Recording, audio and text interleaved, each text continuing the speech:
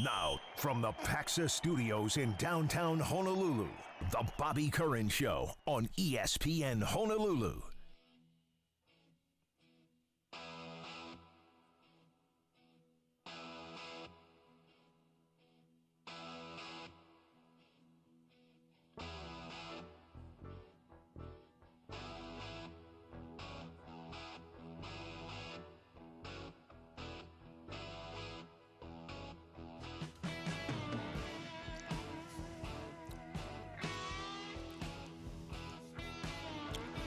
Good morning and welcome to the Wednesday edition of the program. I'm Bobby Curran along with Tanner Hayworth, who, by the way, is in absolutely wonderful spirits today. I don't know who put amphetamine in your Wheaties today, but you are really up and going.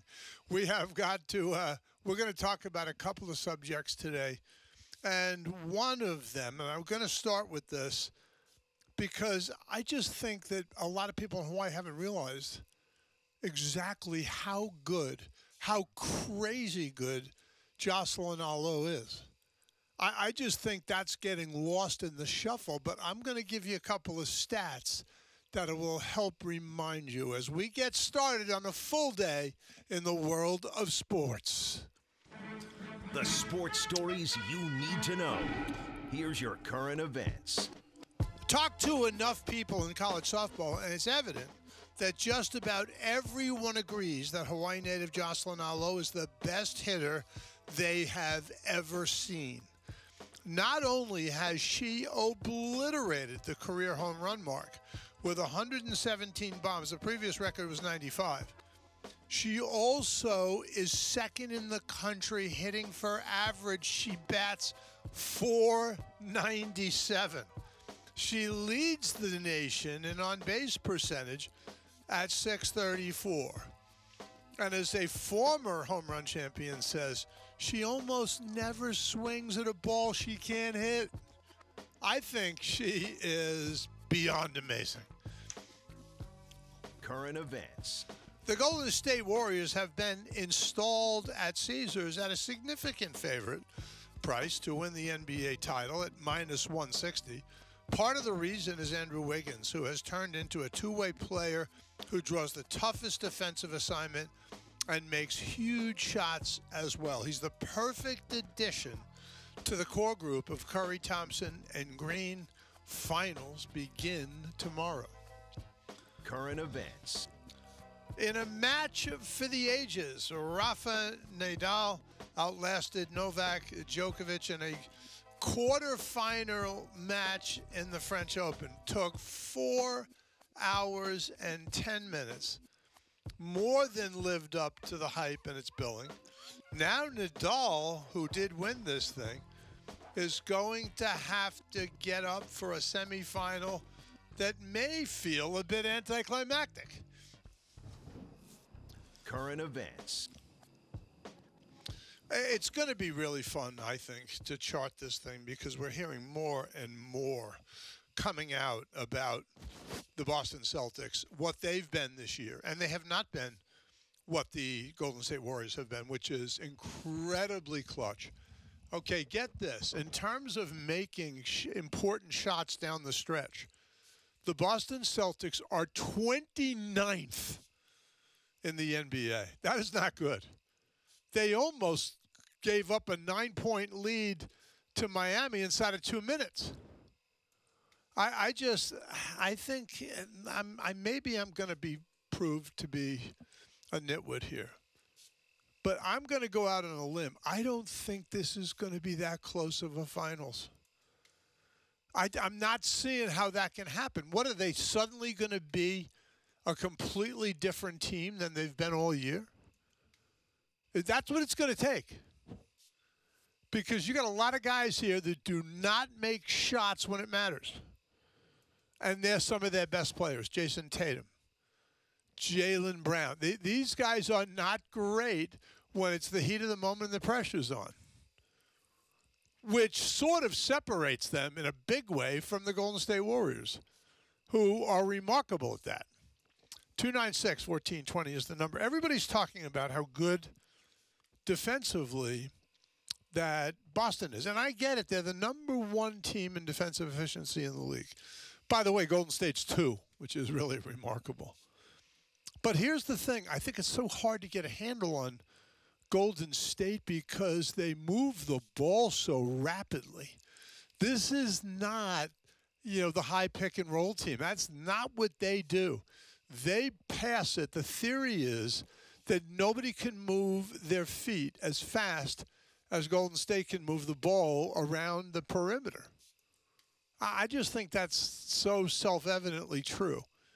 I'm just wondering if some of the things that Boston does well in defense just kind of won't be relevant against Golden State. Now, I could be completely wrong, and if I'm sitting here on Friday morning talking about how did Boston beat Golden State at the Chase Center by 25 points, well, then I'll have to say I was wrong. But I don't expect to be wrong. I expect this thing. I expect these teams, let's put it this way. This is the best way I can say it. I expect these teams to be who they've been all year long. That's what I expect. 296-1420. You might have an opinion on this. Please go ahead, fire it away. What I find gets in the way of this stuff, and it could be with me too, because there's no question I have a Golden State bias. I love to watch the way they play basketball. I am a big-time person to enjoy the constant ball movement. I think that's fun to watch.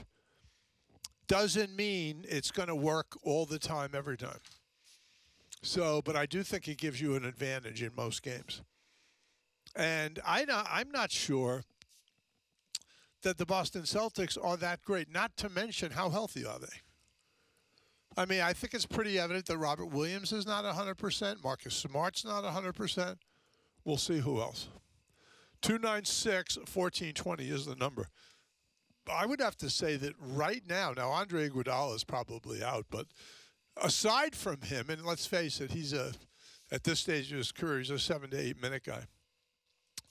At this stage, I think you're not going to miss him terribly, especially the way you've got a couple of young guys coming. I mean, anybody watching this Moses Moody? Holy smokes, this kid can shoot that rock. He's a really good player. I think Jonathan Kuminga, when he figures out what he's doing, is going to be a heck of a player as well. I think there's a lot to like about Golden State. Here's the thing, and this is why I was taking issue a little bit with Tanner, because he was talking about Stephen A's prediction that Steph Curry should win 2 out of the next 3 titles. I just think that's so hard to say because you don't know who will be on that roster in 2 years. There's an assumption, oh, yeah, they'll have all these guys. Well, you don't know that. Take a look in the past at some of these teams and how the turnover and the injuries have changed them dramatically. How would the Denver Nuggets be if they had Jamal Murray and Michael Porter Jr. at full health?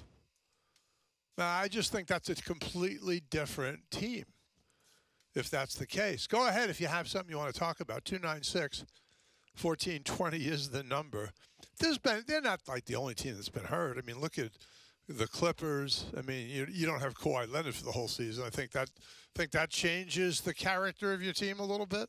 296-1420, but I just think making predictions is hard. If you were able to tell me, okay, here's the lineup, here are the guys who will be healthy, these guys will be playing, then I think it's more possible to make a prediction. I just think that's such a tough thing to predict. 296-1420, but Stephen A's in the prediction game. That's what he likes to do. He loves to pontificate, and he loves to make crazy, bold predictions. That's his thing. That's what he does. 296-14 is good. It's good that somebody around is doing that, I suppose. 296-1420 is the number. If you have something, I would love to hear from somebody who believes the Celtics are going to win this series handily. I want to talk to that person. 296-1420. I mean, just tell me how it's going to happen, because I'm not seeing it right yet. I'm not seeing that. I'm just thinking, well, it's hard to change the habits of a season. I just think that probably Boston's going to be a lot who they've been. They're tough. They're kind of hard-nosed. They don't shoot it well under pressure. I just think that's That's a liability when you're playing against Golden State. We've seen this movie before. Golden State can be playing really kind of lackadaisical. They're turning the ball over quite a bit. Halftime, they might have 10 turnovers already. You get into the third quarter, and suddenly they will rattle off like 14 points in a row. And suddenly the game where you were down, Golden State was down 4 or 5 points, suddenly they were up 8 or 9, and no longer seems like much of a basketball game. How many times have we seen that history repeat itself? 296-1420 is that number. Go ahead and fire it if you like it. I'd love to hear from you because I think that's an interesting topic. I felt that Boston was – I understood. I know that some of the Heat guys got all upset with Draymond Green because they said he's predicting. He said he wasn't predicting. He wasn't predicting that the Boston was going to win. He just thought Boston was the better team. I don't know that explanation makes it any more palatable to members of the Miami Heat, but I agreed with him. I thought that Boston was a little bit better team. A little deeper, a little bit more useful, a little healthier. I thought there were a couple of ways in which they had an advantage. Now, and he's saying he thought it would be them. Oh, I thought it would be them too. It was them. I think the shocker, though, was Game 6 when the Miami came back and beat Boston at Boston. That was one. It was hard. It was going to be hard to see that. We are been talking about it. I've been listening to this. There's sort of a major evaluation going on of Steph Curry. What is his game? Where does he fit into the pantheon of great NBA players? I am wondering how much, if at all, Steph Curry cares about those things. First of all, I think Steph Curry's been around long enough and he's a sharp enough guy to realize this is something he cannot control in the slightest. Not a bit. He can't help that. I mean, that's going to be what other people decide. He has no control over it. He can contribute to winning is probably the best thing he can do for his legacy and reputation. That's it. Because I think we've seen already Jimmy Butler at 50 points and this team lost. And who's talking about Jimmy Butler today? Jimmy Butler was on the borderline of unreal. I mean, how much did it matter? If your team loses, it doesn't matter that much. It's almost, this is America. You have to not only be unbelievable, but you have to do it in a winning cause. Just how it is.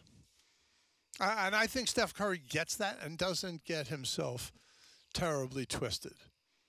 I love the fact that Draymond Green tries to get in. It doesn't even matter if you're playing them right now.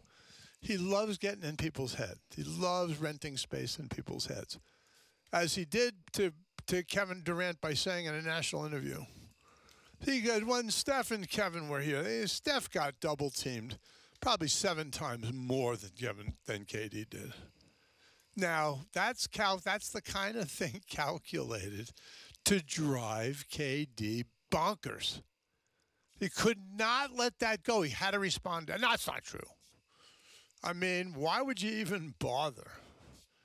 It wasn't like Draymond Green was citing statistics. It wasn't like he was giving you something hard and dried there, hard and fast. He wasn't doing that. It was basically Draymond, just casting aspersions. That's what Draymond does best. There's certain players that can't resist it. They have to respond. I think the best answer with Draymond Green is no answer. I just think you let it go. You don't even respond to it. Because is there anybody that's taking every utterance by Draymond Green seriously? I don't think so. What do you think, Tanner? Do you think that he just gets in? There's a certain personality type that Draymond Green is very successful at getting into heads? I know one personality that can't stop from people getting in their heads in Kevin Durant. Oh, no question. I think Kevin Durant has the thinnest skin in the game because he's the one that I see the most on Twitter, and he's the most who I see kind of go back on people, whether it be fans, whether it be analysts, whether it be, players that he's playing with or playing against. I mean, we could just look at this whole Draymond situation where they're both going back and forth at each other. Draymond's like, well, they doubled Steph more. And Kevin Durant's like, that's just not true. Tell the truth. And Draymond's like, okay, man, I am telling the truth. And so I just think Draymond and Kevin Durant are just a match made in heaven. Yeah, it's the trash-talking national championships. 296-1420. It's 15 minutes past. Let's take a quick timeout. We'll be right back on the Bobby Curran Show, ESPN Honolulu. You're listening to the Bobby Curran Show on ESPN Honolulu. Text or call the show at 296-1420.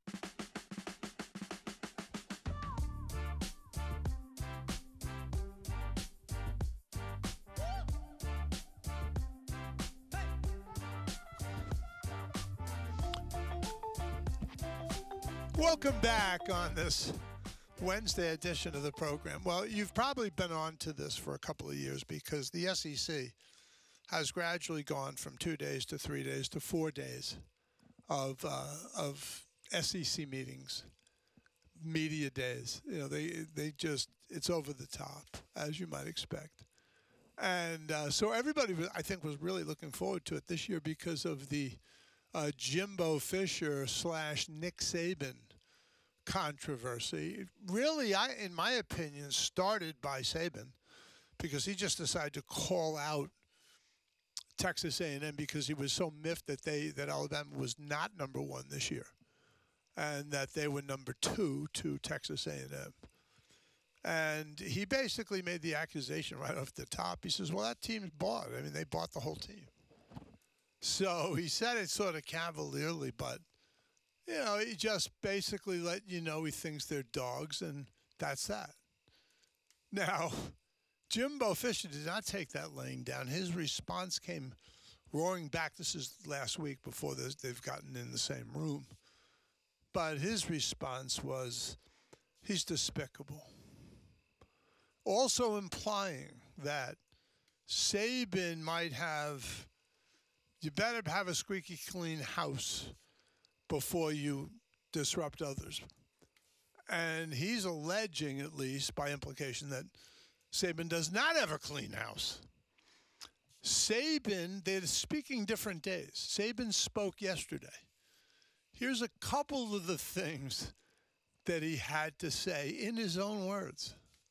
I didn't say anybody did anything wrong, okay? And I've said everything I'm going to say about this. But I guess the point, and I should have never mentioned any individual institutions. I said that before. But, you know, some kind of uniform name, image, and likeness, you know, standard that supports some kind of equitable national competition, I think is really, really important in college athletics and college football. I'm all for players making as much as they can make. But I also think that, you know, we've got to have some uniform, transparent way to do that. Our players did extremely well last year in name, image, and likeness because they got agents, they had representation.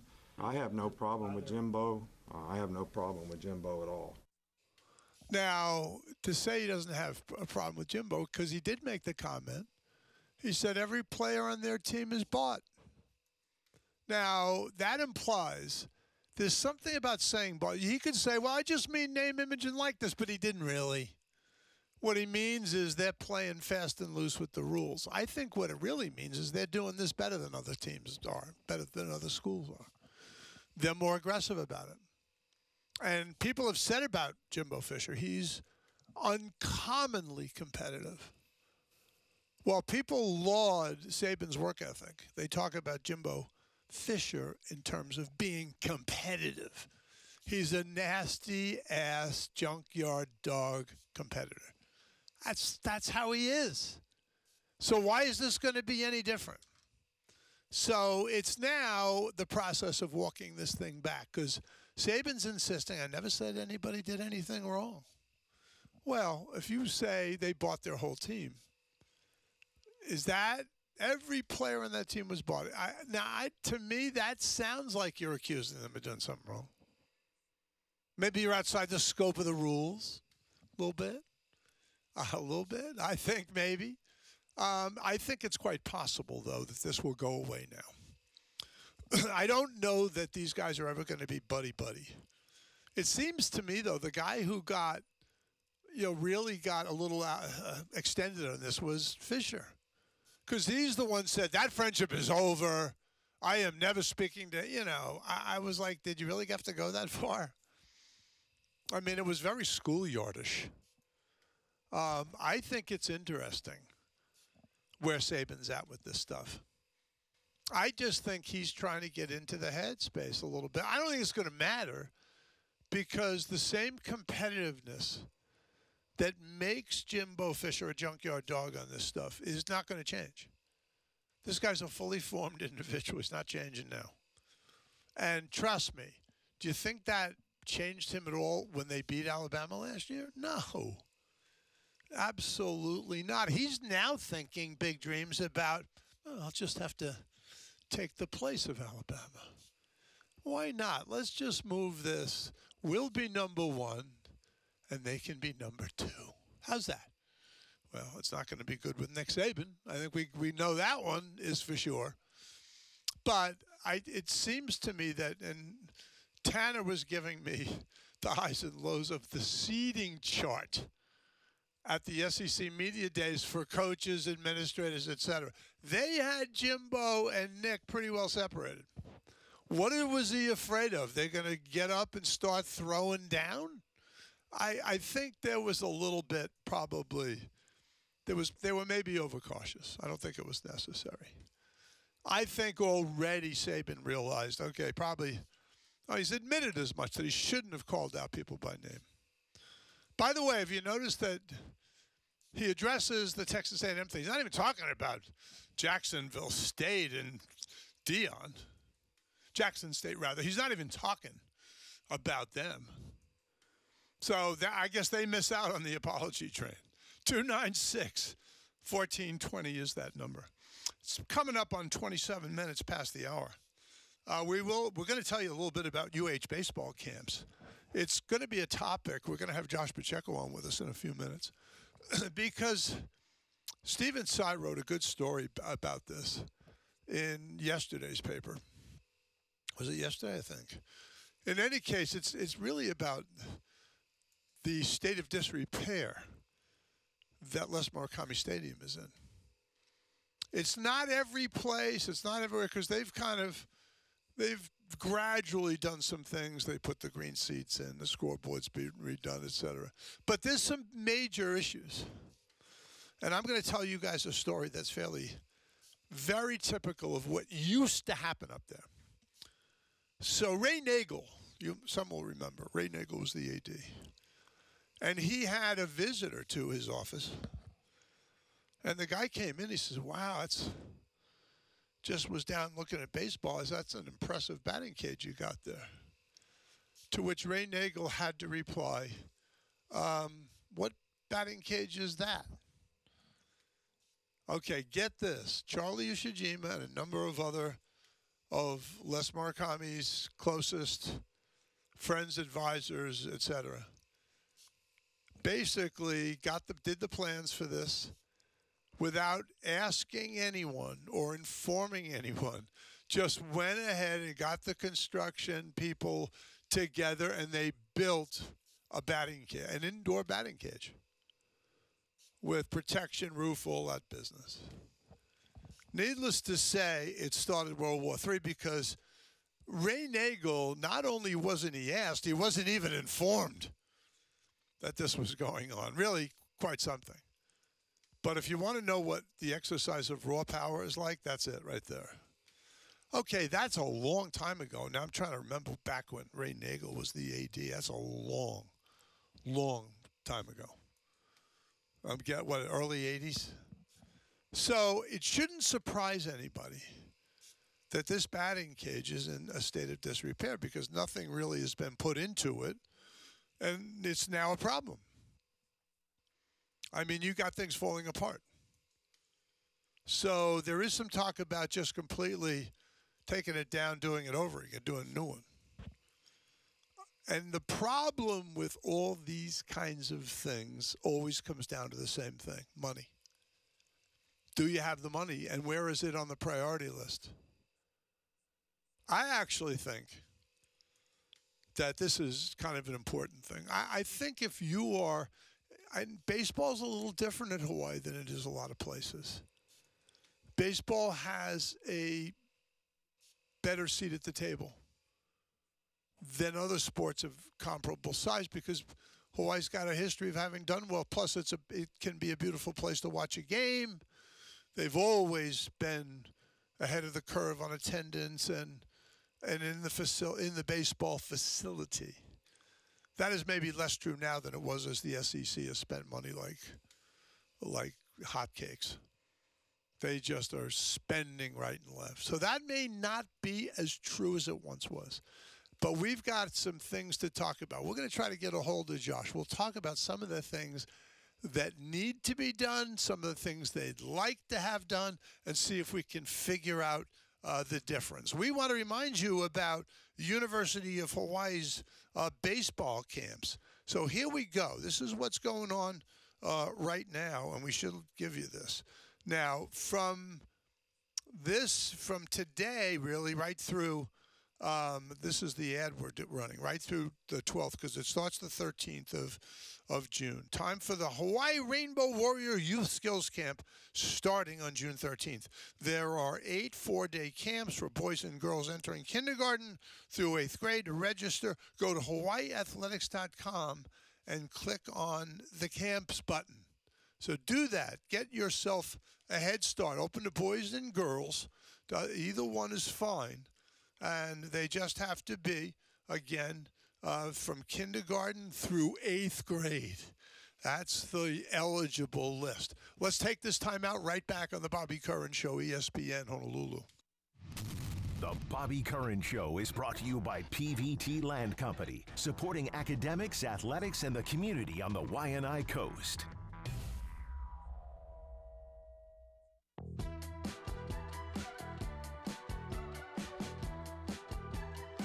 Welcome back on this Wednesday edition of the program. I think there's a couple of components when you talk about facilities. First thing that they have to do is plan and build them.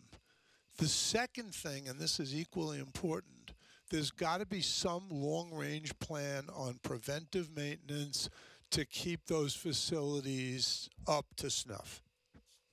I think Hawaii has, generally speaking, done better at the first than they have at the second. And now, Stephen Tsai's article from yesterday has pointed out that there's a number of things going on in the baseball facilities that are not up to snuff.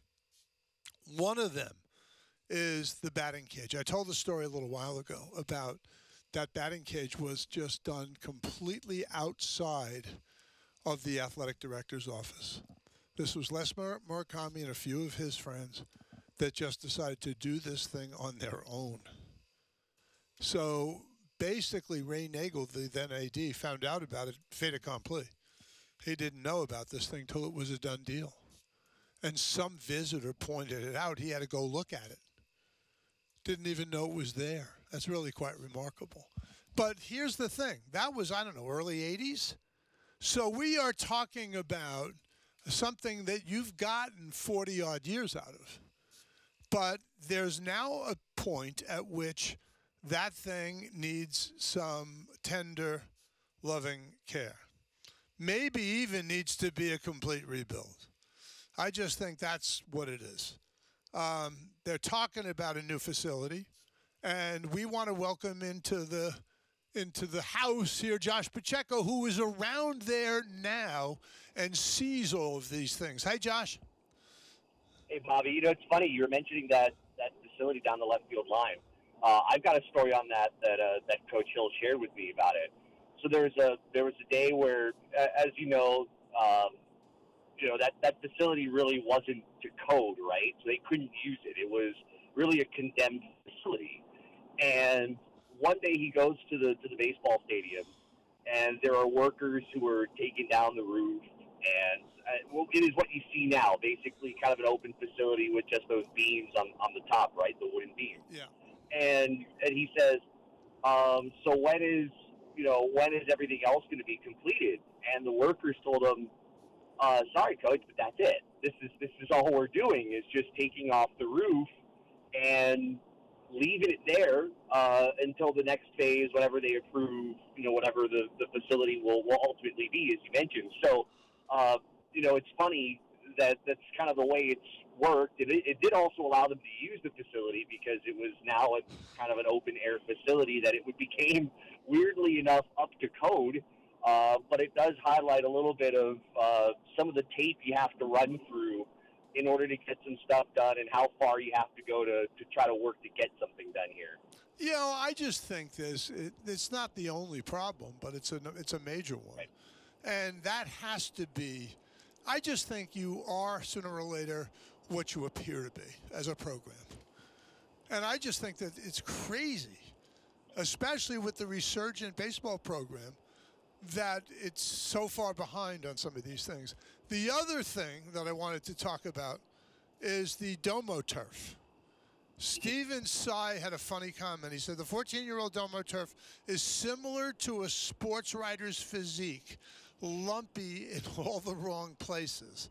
I mean, why would you have to put up with that? I mean, everybody knows that these things have a life on them. I think my question is why so long before this has gotten to the planning stage?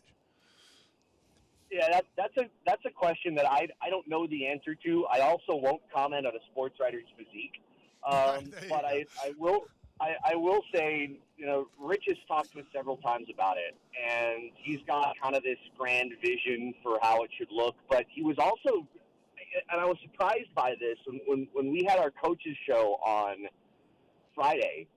This is the day after Jacob Egawa took a ground ball to his. No, I'm sorry, it was Saturday. It was the day after Jacob Egawa took a ground ball that ricocheted off the turf and smacked him right in the mouth. And he said to me, point blank, there are some seams in that turf that are considered dangerous. Yeah. And that's a pretty pointed thing to say. Now, granted. There is also a point to that, and that is to try to continue to make that case outwardly that you can't wait much longer to replace this turf. It's past its warranty, and it needs to get done. And I've heard that there is the possibility of it, being done sooner rather than later with some other things going on there. But he has made that one of his points, that the facility down the left field line, getting those, the retired jersey and numbers off that batting house and onto the outfield wall. He's made that kind of a point since he's gotten here, and it seems like he's made some headway. But as he has said, too, he has said he's learning a little bit right now about how difficult it can be to get things through. It is the state after all, right, Sure. Bobby? No question. But I just think, Josh, I think we're at a point that we've realized, and we sort of get these things done one at a time as opposed to sort of jumping in both feet and saying we need 7 or 8 things in different sports to be done. We got to get on this. We got to have a major capital improvement plan.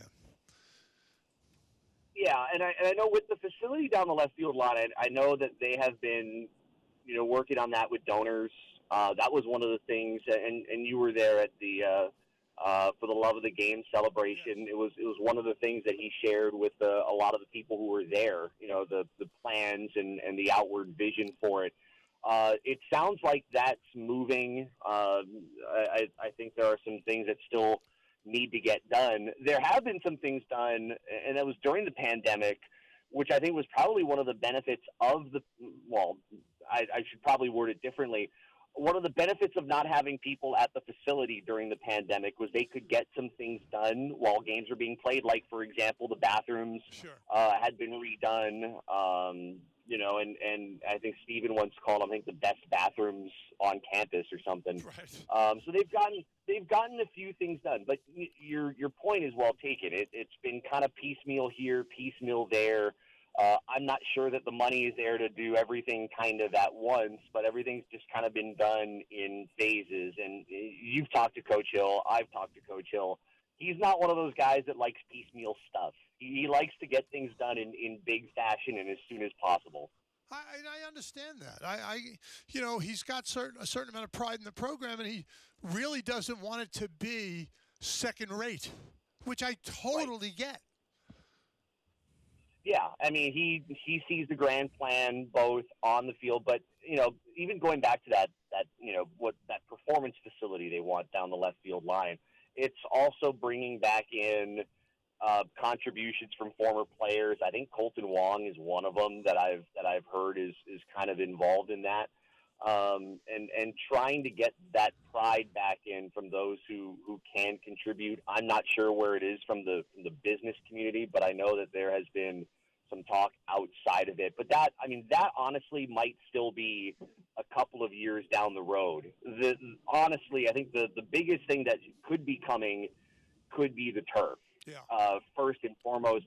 And honestly, the design of it, and Mike Trapasso's wanted this for a while. The other part of that turf is not just the safety issue, but they want to get rid of the dirt. They want the mound to be turfed, just like a lot of other places are starting to do. So any rain that comes down the Manoa Mist, you're not worrying about that one section of the field that's only in dirt. So they want to kind of take care of that. It would be the only facility in the Big West to have a turfed pitching mound, but it seems like they kind of want that might be first in line on the priority list. And I think that's fair. That's a good one. I think we need to get something where you don't have slipping, sliding, balance issues, etc., for the guys, the young people that are on the mound. Yeah, absolutely. And we haven't seen much of those issues, but then again, we've also been in a drought this year, so we haven't seen a lot of rain come into play. But we have seen weather delays really for the sake of just protecting only that one area. And at some point, given that it can get wet there, they call it the Manoa Mist for a reason, that you do want to protect that. Because we've seen how it's impacted softball next door, Sure. when rain comes down. And I think you want to keep that from happening, with baseball. Now, when you go up into the booth to call a game, what is your overall impression of the current edition of Les Murakami Stadium? Is it to the point where you think, God, this is embarrassing? Or do you think it's just something that needs a little TLC? Yeah, I would say the latter. A little bit of TLC. I think of when you said walking up to the press box. The first thing I thought of is Pal Eldridge, our good friend from Spectrum Sports, and kind of the complaint we've heard for years. Those steps are steep, and walking up those steps, and there's no railings on those steps going up to the press box. And that's one of the first things I thought of. I think, there is a little bit of TL. I will say one thing, and this nearly happened to me actually this year. They clean the facility as best as they can, but there are areas where it gets wet and it puddles, like right by the steps. And Yes. there was a point where I stepped in one, and I nearly slipped and fell on it when I was heading down to a concession stand to go grab something. It can be a little slippery at times at that place after it gets cleaned. So, little things like that, and I think that can be taken care of. I still think, and you've gone to some of the Big West locations when you were doing baseball. Sure. I've now seen everyone. I still think it's one of the best facilities you've got within the conference. Not just from the amount of people that you can seat, but I think also some of the things around it. But I think there are places that can kind of, compete a little bit. Cal Poly's Baggett Stadium is very nice, and they've made some renovations to their press box. The seating area is very nice. Long Beach State is still, kind of a really fun facility. I think honestly, the other thing is not just in the facility part, but I think it's also modernization. I've seen this at some places around the Big West. One of the things I think they need to get to when it comes to concessions and delivery, instead of having people waiting in lines. I think that's something that a lot of people are doing now, and I think it's probably time that we kind of get on that too. So there are some things that I think can kind of get modernized and improved, and I think TLC is a great way to put it, Bobby. Well, I really hope that because it starts with the will to do it. I think that's within the program, no question there's will. Now you need, there's a certain amount, we can say TLC, But we ought to put the C might also stand for cash. You have to have some money. You can't do it just on hopes and dreams. It's not that hope is not a strategy. You have to be able to come up with funds to do some of these things. And I don't think it has to be whole hog, but when you talk about upgrading the food, I mean, that should be basically fairly simple. That's not considered to be a huge problem other places. Let's put it that way.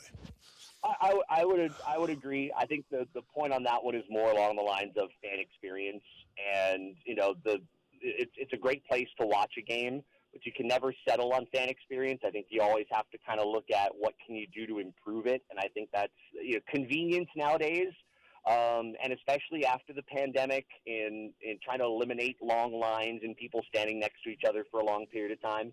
I think that's also one of those areas where fan convenience, can really play a big part. That's a great idea. So, I mean, I am all on board with the Domo Turf being item number one, because that seems to be a health and safety issue. Apologies to Stephen Sy and his sports writers, his dad body. But just saying, it's like there are things that can be done.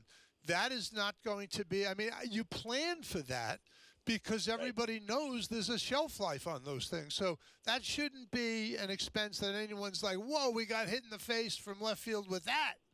That shouldn't be one of those things. So that would be a priority. And the other things we're talking about, to have a place where kids can practice safely, to be able to stay dry, shouldn't have to depend on the weather whether you can get your practice cuts in. So I think there are some things that can be done here. Josh, thanks for jumping in on it. You have more recent experience certainly than I do on that one. Bobby, I appreciate it. It was fun. Thank you. Good stuff. Josh Pacheco, and who is UH's baseball voice, done a great job with that. We are going to take a quick timeout. We'll be right back on ESPN Honolulu. This is the Bobby Curran Show on ESPN Honolulu and the Sideline Hawaii app.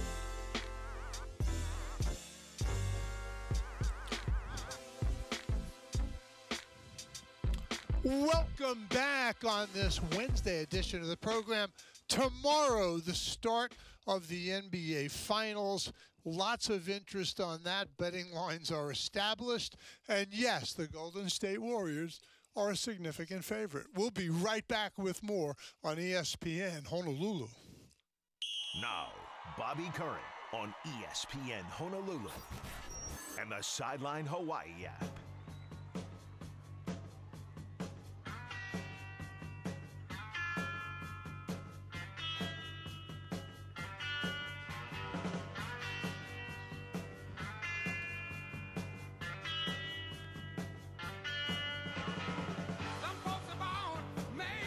Welcome back on this Wednesday. Time now for our favorite daily feature. The Bobby Curran Show presents Buy or Sell.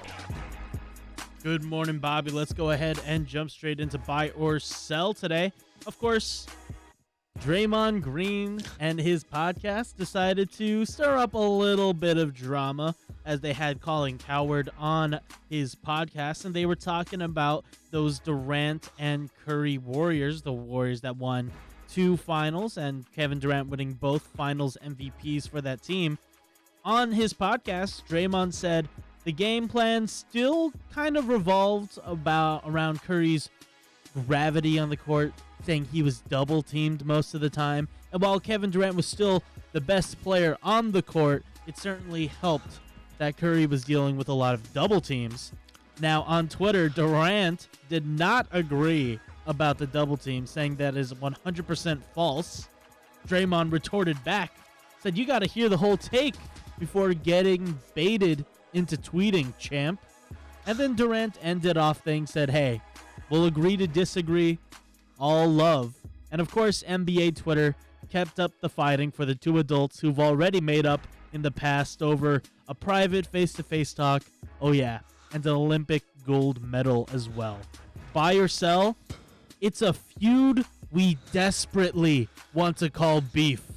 In reality, these two just tend to not agree with each other a lot. Well, I think it happens. I also think Draymond Green has a knack for instigation but it takes two, because Kevin Durant is thin-skinned. So he's the perfect foil for Draymond Green. I'm buying that if you didn't have these two, you'd have to invent them. Buy or sell. And we still have some fun off-season news for the NFL. We talked about probably a couple weeks ago. We highlighted Kyler Murray not being in OTAs. Another mobile quarterback also skipping out on these voluntary OTAs is Lamar Jackson. Of course, this year we will be playing on that fifth-year option as he looks for a new contract. There have been reports saying he's willing to wait till next offseason for that contract, but a lot of people agree with the type of play that Lamar's playing with. You probably want that contract sooner rather than later. Buy or sell? Lamar Jackson deserves a contract on par with the Josh Allens and the Deshaun Watsons of the NFL. You may disagree on a dollar total, but in terms of the urgency with which he needs to be signed, I am completely buying that his type of game, accompanied with his frame, he needs to get that contract now. If I'm him, I might play hardball with the club on this one. Buy or sell. And finally, in tribute to the namesake, Madden will be, the video game Madden, will be going back to their original cover athlete, as John Madden will return as the cover of the famous Madden video games. Of course, John Madden did pass away last December and will be remembered as, the great coach, the great broadcaster, one of the greatest growers of the game. Buy or sell? There is no one more influential for the growth of football than John Madden. I agree with that. I'm buying that totally. I think that he is a guy who, even after he ended coaching, and he ended coaching because he would no longer get on planes. I mean, that's why he stopped coaching. He was only 42 years old, and he was quite successful. But he decided that when he went into the broadcast booth, he was still going to have a coach persona, because he said, my obligation is to teach people this game. How many others who have gone into the booth have just completely passed on that little bit of responsibility? But John Madden took it seriously. I just think he's a perfect choice to be on the Madden game. To be the namesake. Yes. Perfect. Buy or sell. And that is today's buy or sell on ESPN Honolulu. Well, we're going to talk a little bit more about, this is interesting. I said this yesterday. I don't believe Steph Curry could give a rat's tail about whether he's the MVP, about whether it could be Klay Thompson or Draymond Green. I think he's fine with it. I think what he really wants is to win this title. That I think is very important to him. I think the rest of it's just gravy. But I just saw this. This is amazing. He would be, I don't know, it's a matter of days or months, because I think he's still 30.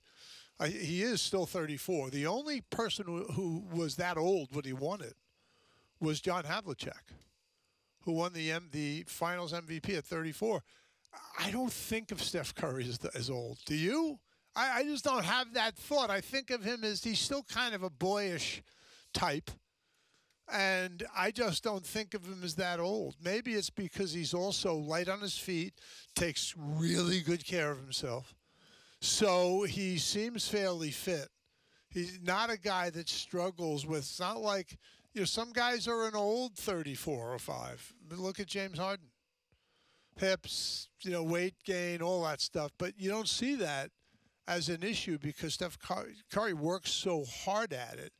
But here's the reality. He's 34. I mean, that's all by an NBA standard, especially for a guy playing at an MVP level. That's pretty long in the tooth. Just saying. And I think when you look at a guy like Stephen Curry, why we may not think of him as like, oh, he's already, 34, 35, all that stuff.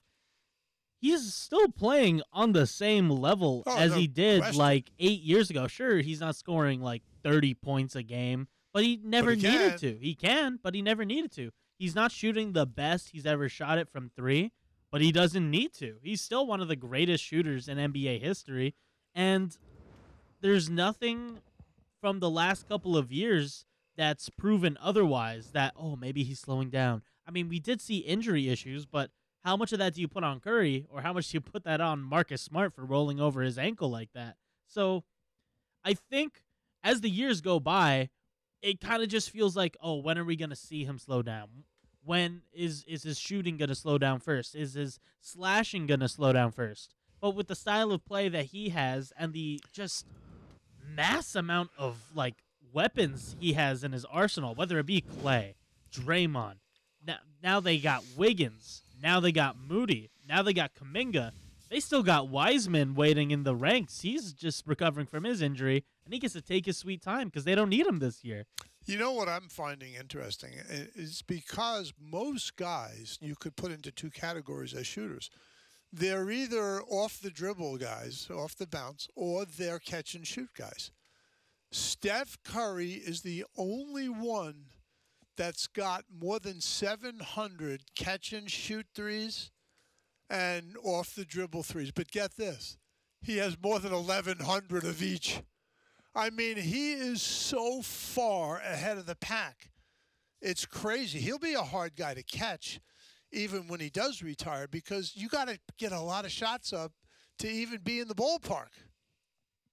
I mean, if you're not a really great shooter, who's going to let you take that many? And really, when you look at the NBA, the only person I think that has the play style of a Steph Curry is Trey Young. And we can talk about, how good Trey Young is. He's not Steph Curry. No. At least not yet. I mean, it's only been, 4 years of his career? In terms of just raw shooting ability and range, the guy who comes to my mind is Dame Lillard. Because he just has – it's rare that guys have the extraordinary range that Steph does, and Dame Lillard's one who does. But it's rare. You don't see it every day. I mean, it's not – I saw Peyton Pritchard take – it was really be routine for Steph. But I saw him take – I'm like, whoa, that's deep. And then I'm looking at it, I'm thinking, well, how deep is that? It's probably 25 and a half feet. I mean, it's routine by Steph Curry standards. But, I mean, for the rookie out of Oregon, I thought that was like, oh, geez, if you miss that one, you're going to hear it on the bench. Although not necessarily. 296-1420 is the number. We got Don Murphy on the line. Hey, Murph, how are you? Good, Bobby. How you doing? I'm doing well. What's happening? Good. I don't know if you got a chance to read that article this morning in the paper on Jacqueline Allo. I did. She is. I don't know, Murph. You played baseball, so you have maybe a slightly better grasp on this than some people. When have you ever seen a power hitter that is? I mean, because she's obliterated the career home run record, but she's also the second leading hitter by average in the country. Is that crazy? Oh, listen, if I had her swing when I was playing, I'd have hit a lot more home runs. Oh, I hear you. No question about that. That's really, she's sort of a delightful person, too. She seems quite humble. She's taken a lot from her dad, and she's a good teammates really like her. That tells you something. That doesn't always happen with the superstars. Right, yeah, and I just wanted to give a shout-out to her and her parents. I don't know if you saw the interview that she did the other day after the game. In regards to the Texas shooting and everything, she was phenomenal. She's such a well-spoken. She really represents our state very well. She is a sensational. I'm going to miss when she goes off to, I don't know where it is in softball. I do know some of the better players do get professional contracts. She's certainly in line for one of those. Oh, absolutely. And she plays, as a matter of fact, if anybody's a baseball fan, and tomorrow Oklahoma plays at 8:30 on ESPN. They get the games all day on ESPN. Just watch it, just to watch her swing. It is phenomenal. I mean, she's just something else. She has that thing wired like nobody. I saw one of the former home run champions say, you know what? She never swings at a pitch that she can't hit. I mean, where do you see a power hitter with that plate discipline? It's unheard of. Well, she's something else. She really is. That whole atmosphere at that College World Series I went when Hawaii was in there is just terrific. Yeah, I mean, that really should be a something. bucket list thing. I hope Hawaii gets back because that would be fun to go again. Oh, it's great. It's just, it's real family atmosphere and a lot of people and a lot of fans and good fun. Good stuff. Murph, thanks for the call. I appreciate you. It's good to point that out. 296-1420 is the number. Jocelyn Allo is a mega talent. I was poring over this. Mentioned this to Tanner when I came in. I said, I've never seen this before. Someone who hits 497. I mean, that's her batting average. And she has blown away the career home run record, 122. The next closest person ever was 95. That's like demolishing the record, just destroying it. But I was amazed at some of the former home run champions who were giving their commentary. And basically, they were talking about her the way, guys like Reggie Miller and others of that ilk talk about Steph Curry. It's like, listen, you think Reggie Miller doesn't have an ego about his shooting? Or, other guys, Dale Ellis or Ray Allen? But when guys like that say, no, Steph Curry's the best, trust me, he's the best. Well, that's what we're hearing about Jocelyn Allo. I mean, they're saying the same kinds of things about her. Crazy stuff. Appreciate Murph calling in on that one. 15 minutes past the hour. If you have something you want to chat about, go ahead, 296-1420. We got to take a quick time out. We'll be right back. You can text us or call us, and we'll be back right after this. You're listening to the Bobby Curran Show on ESPN Honolulu. Text or call the show at 296-1420.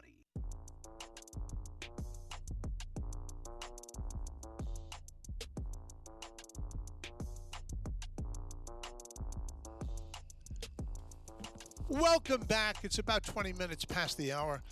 Thrilled you're with us. Coming up in just a few minutes, we're going to have Marco Martinez. He is a podcaster for the 49ers. I'm anxious to get thoughts because we keep hearing that they may be closer, the 49ers, that is, on dealing Jimmy Garoppolo. I actually think, and this makes sense to me, and we'll see if Marco agrees with it, I kind of think the longer they can hang on, the better, because I think it's more and more likely with the passage of time that somebody else is going to develop a need through injury, whatever, for a good quarterback, and Jimmy G is one of the better ones available. I just think you may not have been able to get your price, but if he comes back and he's throwing and he looks the same, then I think you get paid for Jimmy G for his services, and that would seem to me to be the thing. There's no question it's Trey Lance. That's the deal. And I love the analogy that we heard from one of our guys that said basically, look, you just can't do what they're sort of thinking about doing, which is you can't move the new girlfriend into the apartment while the old one's still living there. I was like, oh boy, is that ever right? That's not something that would be workable. So I don't know where you live, but I can tell you what, there was never a time in my life where that would have been a good thing. So I kind of feel like, probably do owe it to Jimmy G. I mean, he's been a fabulous teammate. I think you want to move him to a place where he can play. The problem is that right now, I'm not sure where that place is. Where can he? Tanner, you got a suggestion? Where could Jimmy G go in with a team that's not set and maybe compete for the job? They're few and far between at this point. At this point, you just got to wait and see, if there's a team that's close enough that doesn't necessarily have the answer at quarterback that they found this offseason and are ready to commit, because Jimmy Garoppolo is not going to be a 1 year and then we'll find another guy. He's not a bridge quarterback. I agree. He is as close to a guy that'll help you get to a Super Bowl than anyone else on the market at the moment. I mean, who else is there? Baker? Well, Baker would be the other guy that I think some would mention, but I'm kind of with you on that. Because Jimmy led, I won't say Jimmy led the 49ers to almost to the Super Bowl and then to the Super Bowl, but he certainly was a major contributor to those San Francisco offenses, whether they actually got there or were one step away in last season. So when you look around at a team that needs a quarterback, that's in that playoff push, I just don't know who that is because a lot of those teams found their answer. The Colts got Matt Ryan. That was probably the best answer for Jimmy Garoppolo, but unfortunately him getting shoulder surgery this offseason was probably the worst thing that he could have possibly done in the eyes of the 49ers. Because what can you do? You're not going to trade a guy with shoulder surgery and not be able to show that he can still throw the ball as well as he did. But on the other side, if he needs protecting or defending, I think if you need the surgery, you need the surgery. What's the sense of putting it off? I mean, I just think you kind of have to, if it's called for, and if you're getting the straight medical opinions and they're in agreement, I just think you got to do it. To hold off on that to make the 49ers happy, I just don't think makes good sense. I think Jimmy's young enough. He's got to worry about Jimmy G. That's my take on it. 296-14. It is the timing of it was horrendo. No question. I mean, because frankly, I don't think anyone was willing to pay the 49ers price as long as there were question marks on Jimmy's arm. I mean, that makes sense, right? And then realistically, the only team that really desperately would need a quarterback, the two teams I can think of are Seattle, and the 49ers aren't trading to Seattle, and Carolina. And why would Carolina want to trade for Jimmy Garoppolo when they're still in the middle of rebuilding?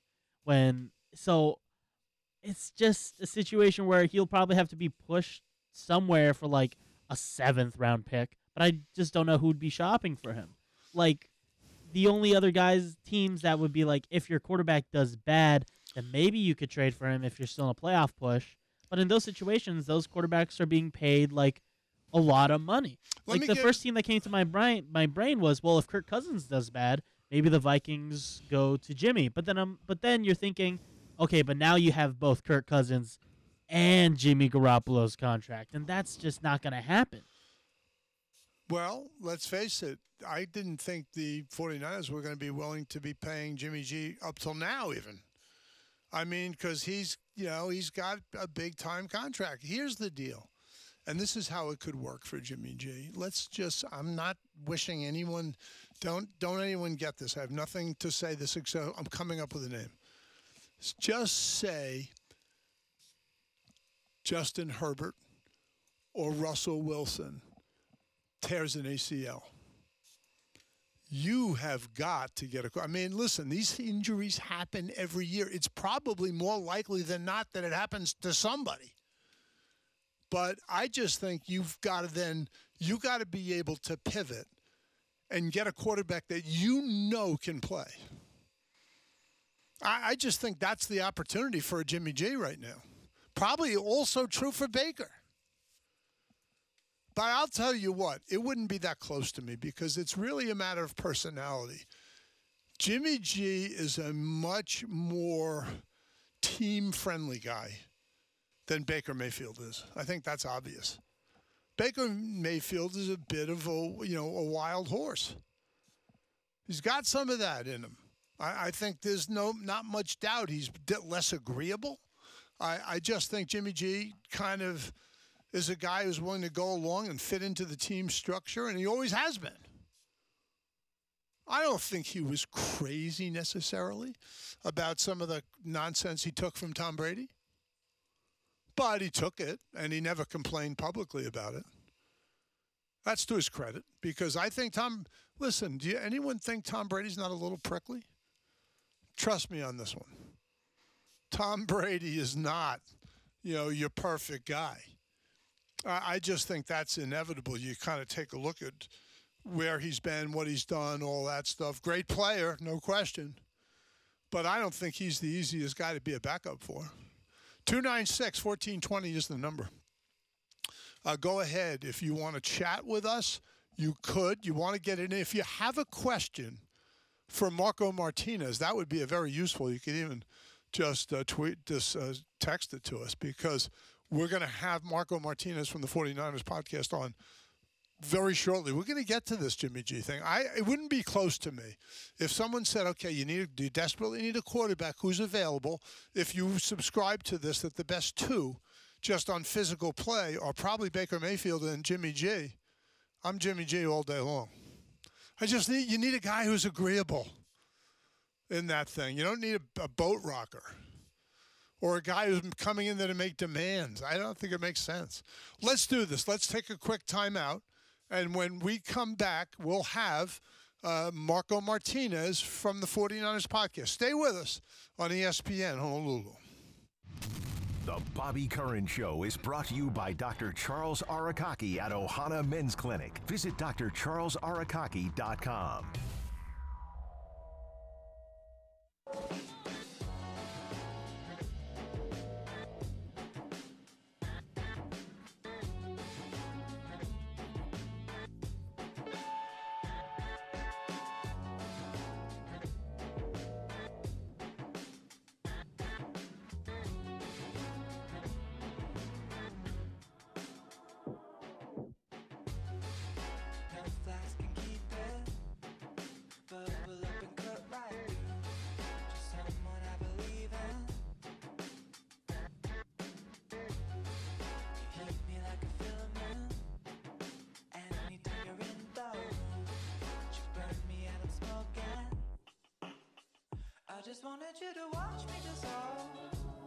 Welcome back on this Wednesday edition, and my apologies. I've got daylight savings dyslexia.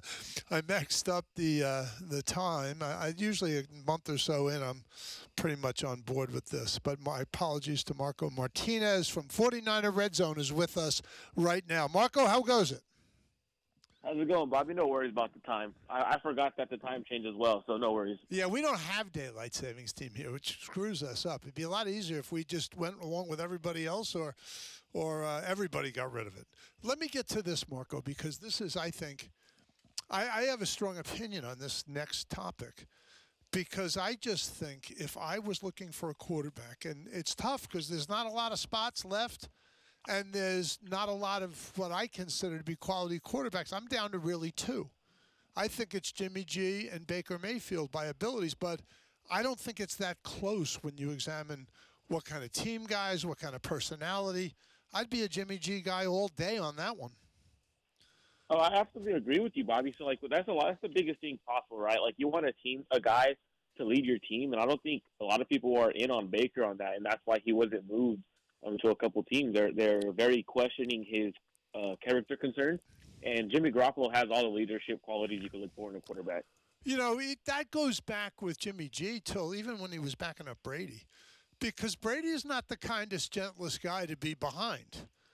And I always thought you couldn't have asked more for Jimmy G. He was a go-along, get-along guy. You could tell Belichick liked him. It's why I think he got to the 49ers and sort of for cheap. Oh, I absolutely agree. I think the 49ers got him for a cheap, right? They get him for a second-round pick. You get a guy who comes in and he changes the culture in the locker room. He becomes a great leader for that organization. So whatever team gets Jimmy Garoppolo, they're 100% getting a great leader for their locker room. Now, the play on the field, it's a different conversation you could have about Jimmy Garoppolo. But one thing you can 100% say about Jimmy Garoppolo is his team goes to battle for him every week, and they loved him genuinely as a leader and as a guy in the locker room. He is a guy, not the quarterback. There's quarterbacks who they're in the locker room and they're the quarterback, and they're just the extra. They have that extra personality. They just know who they are. And I think Jimmy just fits in as one of the guys.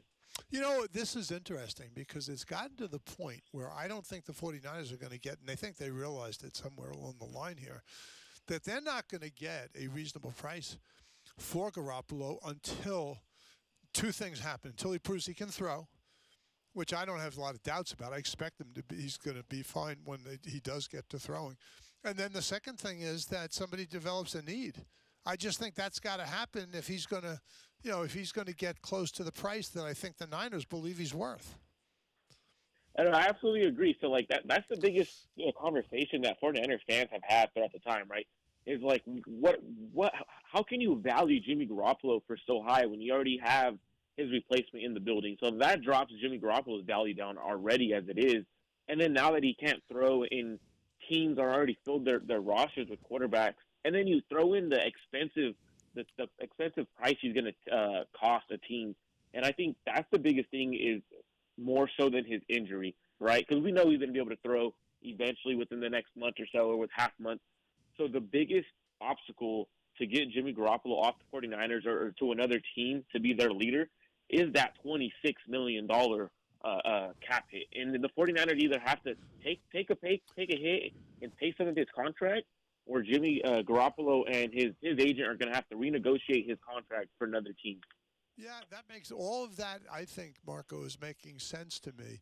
Let me get your thought on this topic.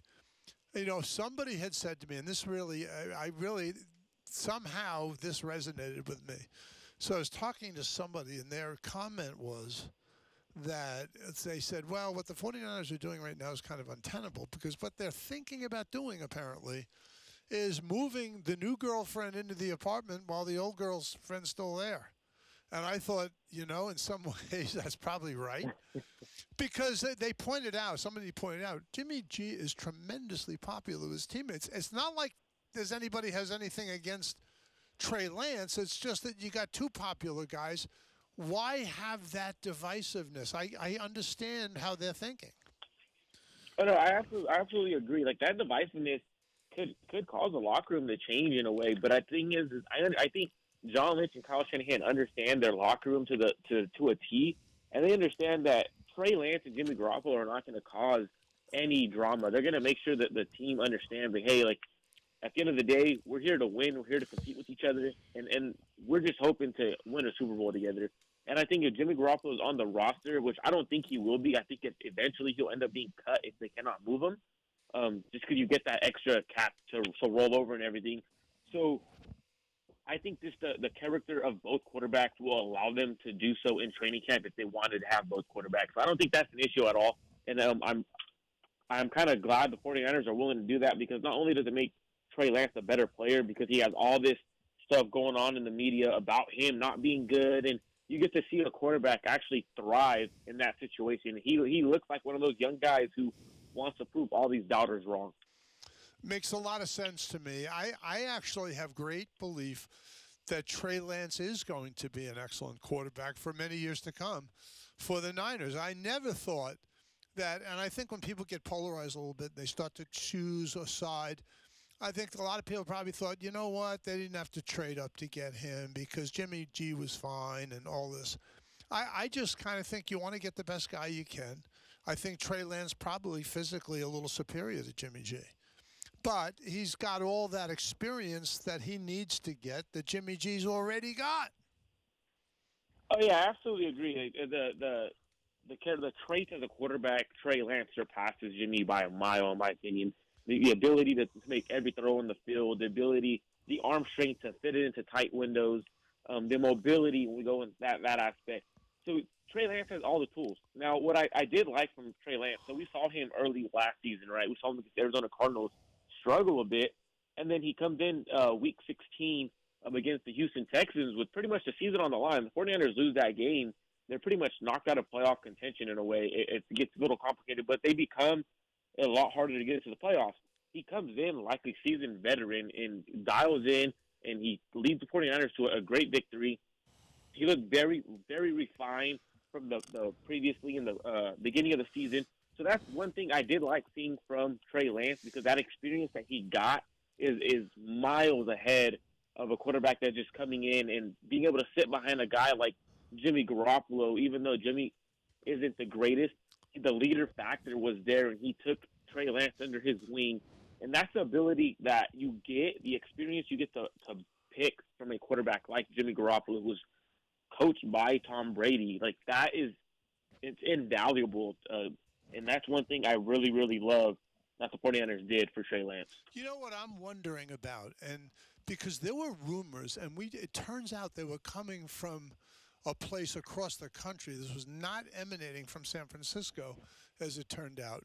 But somebody was saying, you know, there's some issues with Lance, that maybe he's not the hardest worker that they thought he was, that he wasn't like maybe there's some areas of his game that aren't quite up to snuff. Now, we talked to someone from San Francisco. They said that is complete horse bucky. Nothing to that whatever. He's been exactly what the 49er coaches thought he would be. After they'd done the diligence on him, they said he's first guy in, last guy out, does an incredible job of learning the offense. He takes great pains with it. That none of that stuff was true. So I was wondering, is that someone, in your mind, is that someone who's just a troublemaker or trying to drive the price down for Jimmy, or what were they doing? Other than the day, Bobby, what I think it is there's a lot of people out there, right, who they want to see quarterbacks fail. They want to see these teams fail, and especially a young quarterback like Trey Lance. It's a perfect opportunity for people to bag on, right? So he's a young quarterback coming from a FCS school, doesn't have the experience that a lot of these other quarterbacks have. Why not pick on Trey Lance, who didn't get to play last year, and you have all the big question marks surrounding Trey Lance, because absolutely there are question marks surrounding Trey Lance. That's not a debate. Like, he only played 19 games in college football. He only had 300 and something passing attempts that season he played.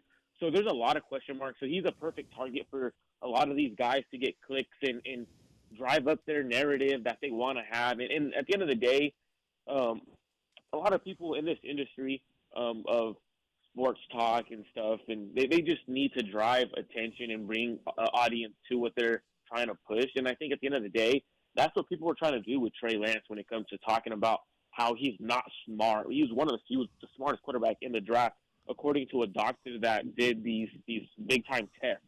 The 49ers thought he was one of the smartest quarterbacks in the draft. So stuff like that, it's a bunch of, like you said, horse bucket stuff. So that's a big thing I think it is as well. I remember hearing a story when this draft, last year's draft, before it happened, and a guy who had played with Trey Lance in high school, he'd gone on to the University of Minnesota. He's an offensive lineman. And they were just catching up. And this was after spring practice for both of them.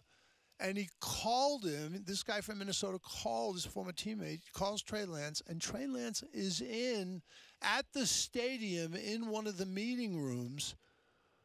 Season's over. He's breaking down tape to get ready for, his shot with the 49. I thought, wait a second, this is a different level kid. The guy who's on Friday night, who is when everyone else is out, he's up studying this stuff because he wants to be able to give it his best shot. I thought that's part of what Kyle Shanahan loved about this kid. And I absolutely agree. And that's the thing that Trey Lance understands. And he said it before in an interview. I can't say exact words, but he pretty much said in order to be great in the NFL at the quarterback position, you have to sacrifice things that other people are doing. And he understands that this organization is built on the quarterback. You have great quarterbacks that have came through here, and he wants to be one of those. He's talking with Jerry Rice on a daily. He's now working with for promotion deals. He understands what it takes to be great in this league, and he's going to do what it has to take to become great in the NFL. I just don't know if there's a better starting set of principles or operating kind of structure that you could ask a quarterback to have if he's going to have success. That seems to me to be number one on the list. Oh, yeah, number one on the list is definitely the drive to be great. If you don't have the drive to be great in anything, why should you be the guy? And that's like what I think that Trey Lance had for Kyle Shanahan to be like, that's the guy I want. He has all the other tools, but he has the main thing, the drive to be great. When you have that, sky's the limit. Well, I know you're excited about the start of the season, and I don't know when the Niners, are their OTAs already underway? Yeah, their OTAs have been underway for about a week and a half or so, so that's been going good. I've heard great things coming out of the 49ers camp from him about Trey Lance. I've spoken to some few people that are in the 49ers organization, and they're just salivating from their mouth about how great he is, and they said that when 49ers fan base gets to finally see Trey Lance on the field as the full-time starter, that the 49ers fan base is going to be absolutely in love with who the 49ers drafted. You know, a lot of people have made comparisons, physically at least, with Justin Fields, the Ohio State quarterback who's with the Bears, and yet I'm not sure that Trey Lance looks to me like he's a tiny, tiny bit bigger. I think he's every bit as fast, and I think he has all the arm of Justin Fields. I would say that maybe by a very slight margin, he might have a little more to his game. Oh, I would agree. I think that their body structure are a little bit different. Trey Lance is a little bit thicker frame. He has that speed that Justin Fields has to break away. Arm strength, I think, even pre-draft, when we're talking about quarterbacks, I thought Trey Lance had the strongest arm in the draft class. Now, the thing is, when I was watching Trey Lance, it was so hard to make that quarterback comparison. And the quarterbacks that kept coming to mind because of everything they have. So when I seen Trey Lance pre-draft, the way he was commanding the huddle, commanding the offensive line, he was calling out his own protections and all stuff like that. I saw Dak Prescott in terms of IQ-wise, but with the Josh Allen style of play, the mobility and the arm strength. So those are the two quarterbacks that if he could land anywhere between those two quarterbacks, I would be absolutely, absolutely thrilled with. That is not a bad place to be put in the middle of those two. Very, very interesting stuff. I think this should be a 3-team race. I don't know how you're seeing it, but I think, there's no reason to write off Arizona, although if I was going to say separate the top two, it'd probably be the Rams and the Niners. I think that Seattle's got a long way to go. What's your thought about the West? I think the West is still one of the best divisions in the NFL. End of the day, even though the Seattle Seahawks got rid of Russell Wilson and stuff like that, I still think they could be a very good team in the NFL because of the run game, run first style of play, play defense. I don't think they're going to be much in the NFC West, but I think they could actually battle and take the Arizona Cardinals for a game or the 49ers for a game. When it's the division rivalry, you always have those random upsets. So I think there's ability for that to happen. But like you said, I do think it is a 3-team race in the NFC West. I do think all 3 teams are capable of making the playoffs with the new 7-team format. So that's going to be very interesting. Whoever gets that NFC West title, I do believe, will be the number 1 seed in the NFL for the NFC. Marco, great stuff. Again, Marco is with the 49ers RedZone podcast. I so appreciate you making the time for us today, Marco. Hey, thank you for having me on, Bobby. Anytime. And Marco Martinez, we'll talk to him again when we get closer to the season. It's about 11 minutes out from the top of the hour. Stay with us. This is the Bobby Curran Show on ESPN Honolulu. This is the Bobby Curran Show on ESPN Honolulu and the Sideline Hawaii app.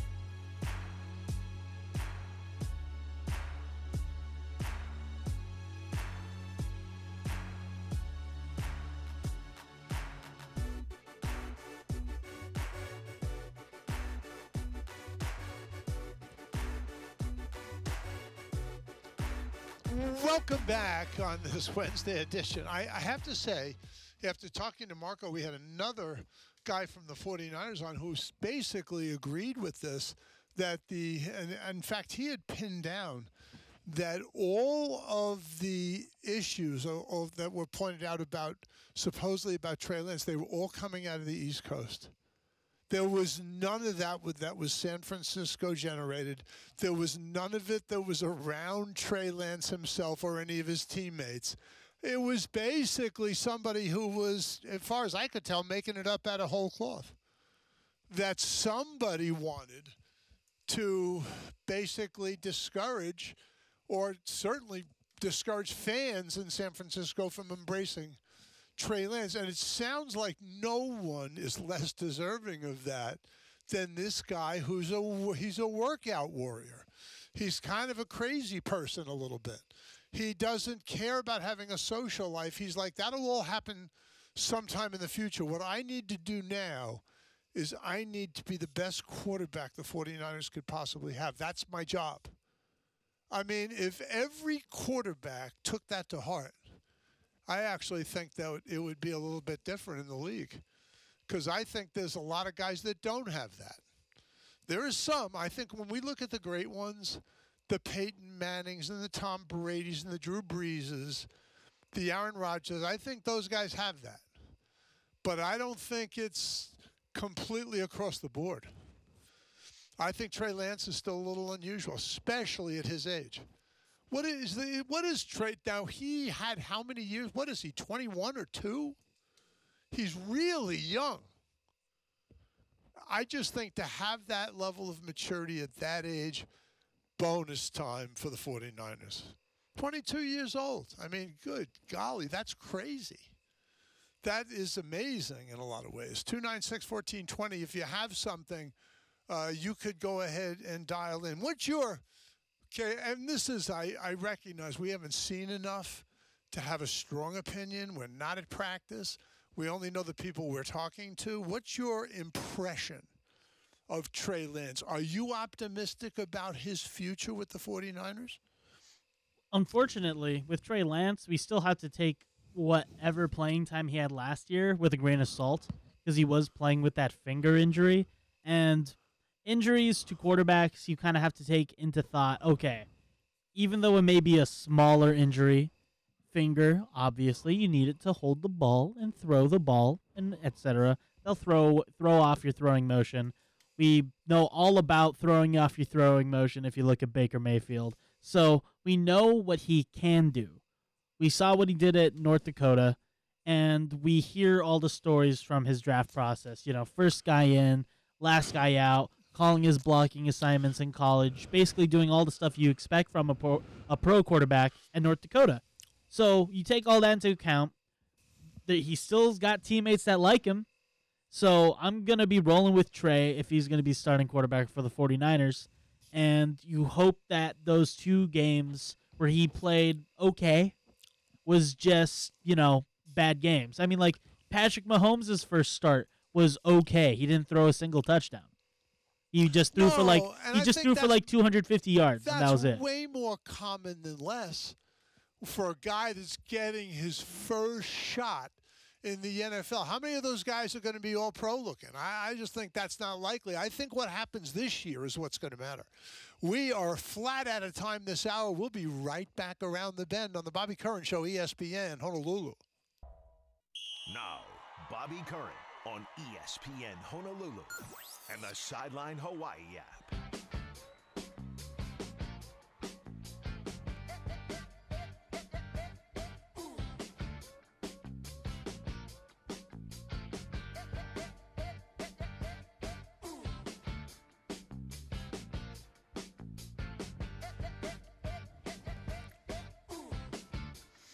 Well, welcome back. I think when you get to the finals, and it's such a tough thing, I was a little surprised, frankly, what a big favorite Caesars has made Golden State. Minus 160 is pretty big.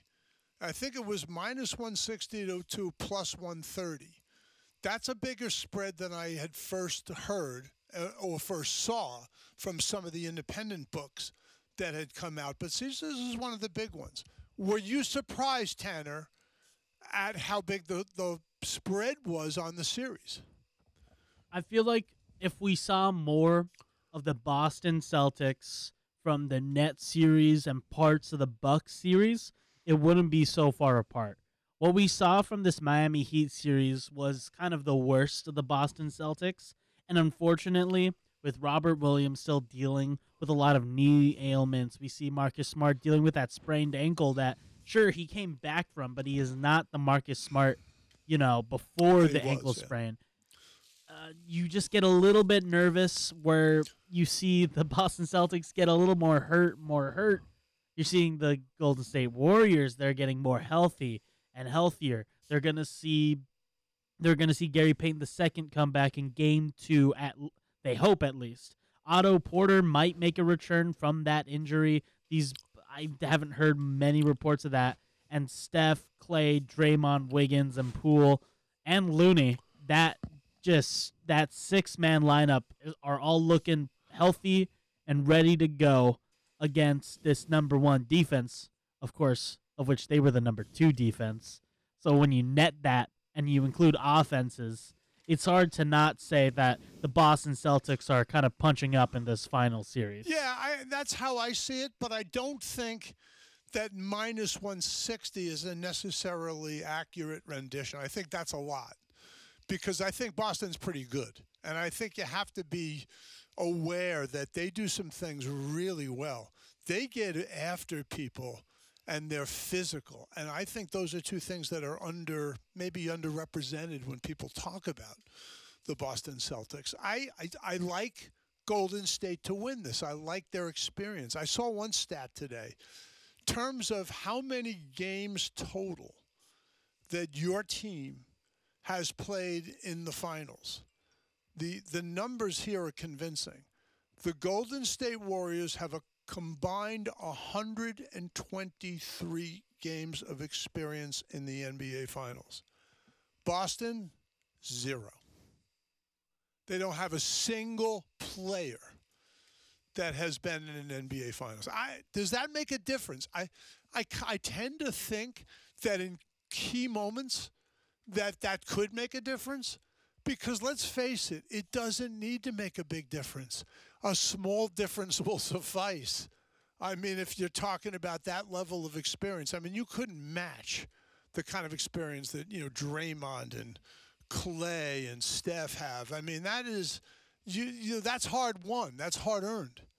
There's no question about that. They both won and lost in those crucibles of competition. So I just think that's got to help you in some ways.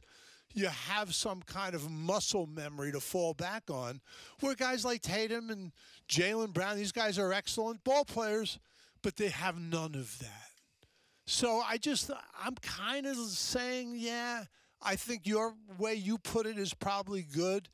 The Celtics are punching up. I think that might be the way to look at it. And if we see a lot more of the Celtics that we saw from the Heat series, I mean, it's fair to say that if the series goes the Celtics' way, it's probably Celtics in 7 if you're on the favor of Boston. But if you see from the last 2 weeks, Warriors probably can take this in 5. Wow, that would be in some ways, I would even be I'm a Warrior fan, as you know. I would be disappointed with that. Because as you know, I want to see more basketball than that. We all do. But if Jason Tatum and Jaylen Brown both don't, show up, because they both, like you've said, they have that tendency, especially more Jaylen Brown than Tatum. Tatum has his chances of not being there a lot, but I don't think that's gonna happen. Yeah, because I hope they'll understand the weight of the situation and not be taken down by the pressure of it. This is something that Jason Tatum's wanted back in 2018 when Kyrie was still on the Boston Celtics. He said, if they went to the finals, they were beating the Golden State Warriors. He felt confident in that. And he felt it was more the team beating themselves than them losing. And when you look at that Boston Celtics team led by Kyrie Irving, it's really hard to not say there was a lot of inner turmoil with that team, because I also believe they had numbers and numbers and numbers of players' meetings and all that stuff. So Jason Tatum, we know he wants it. And we know that obviously everyone on that team wants it, but it's just a tough ask, especially against a Golden State Warriors team who, they want to come back. They want to get back to their championship winning ways and want to show, hey, we don't need Kevin Durant. And hey, maybe Kevin Durant needed us. It's funny. I could easily see Draymond Green getting into that head just because of what we talked about, because he loves to rent space in other people's craniums. But I don't know that Klay Thompson or Steph Curry even look at the world that way. I just think those guys both felt like Kevin Durant was one of their guys. When he was a guy on that team, he was one of their guys. And that's all that they need to know about it. He's committed to winning. I think they liked him personally. I have never seen a player of Steph Curry's level ever leave the court in a competitive game to be one of the guys helping Kevin Durant into the loss. You remember that? That was unbelievable. He left the court. They had to put a sub in for Steph Curry because he wanted to help get Kevin Durant settled in the locker room. That's a teammate right there. That's a guy that says, how else could a guy say better, I care about this and you? Didn't matter much. I mean, it seemed like Kevin Durant, in retrospect, after he left, it seemed like he had his mind made up. It's like, no, MVPs aren't enough. It's not really my team. I got to go to a place where it's going to be my team. Well, let me just remind everybody what's happened since. One playoff series win, one, for Kevin Durant since he left there. I mean, at some point, don't we have to, everybody says about the pros, this is the productivity league. That's what this is. It's about winning, and Kevin Durant's not doing any winning. Now, did he get hooked up with a couple of crazos, maybe? Because Kyrie's a little crazy, and I think James Harden has shown he's a little crazy. I don't think the guys he got paired up with were the best possibles. My take. And I'll say probably his best chances of ever winning a ring without the Golden State Warriors was probably on the Thunder. They were up 3-1 Yep. on that Golden State Warriors team. The same Warriors team that had the best record in the regular season in NBA history. The same Warriors that blew their own 3-1 lead the series afterwards. And Kevin Durant decided, hey, Russell Westbrook wasn't enough, and left for Golden State. So it's always going to be that huge what if. What if he stayed on the Thunder? Do they still see the production they saw? Because they did get Paul George after that. That was without. I saw an interview with Sam Presti that said it was not possible to keep Durant, Westbrook, and Harden. They were not going to be able to do it with I'm not even talking about with Harden. Okay. Because I'm talking about because it was the three of them. Do you remember? That's when they went to the finals, yes. But I was mostly talking about his last playoff run with them when it was, I believe, I think Serge was still on the team at that point. Yeah. So, because they had chosen to pay Serge over James Harden. So that's all that drama. But it's going to be that what if. What if Durant stayed in Oklahoma City? Would they have had another run the next year? But at that point, Russell Westbrook was on his Brody mode because Durant was out for the season before then. And he had the average of triple-double. So that was already – the writing was on the wall that Russell Westbrook wanted it to be his team. Well, I have never gotten this. And when I first really got a grasp on that some guys are like this or feel this way – was probably with the Shaquille Kobe thing. With the Lakers, I'm like, okay, you guys have it rolling. They are just blowing people away in throughout the playoffs. And then somehow there was suddenly there was talk that they couldn't coexist together. I was like, are you guys missing the point or what? And it's something that Shaq's regretted to this day. He always talks about how he feels like it was basically his fault that they broke up because he wanted to be the superstar. He wanted to be the number one guy. And he always said the last couple of years, especially since Kobe's passing, where they should have stayed on the same team. They would have won probably, 10, 6, 13, 7, 14, 18 more championships? Well, 8. Come on now, 18. I know. But still, no, I hear what you're saying. This is going to. There was no reason to think it was going to end anytime soon because they had, as my friend used to say, they had the ingredients.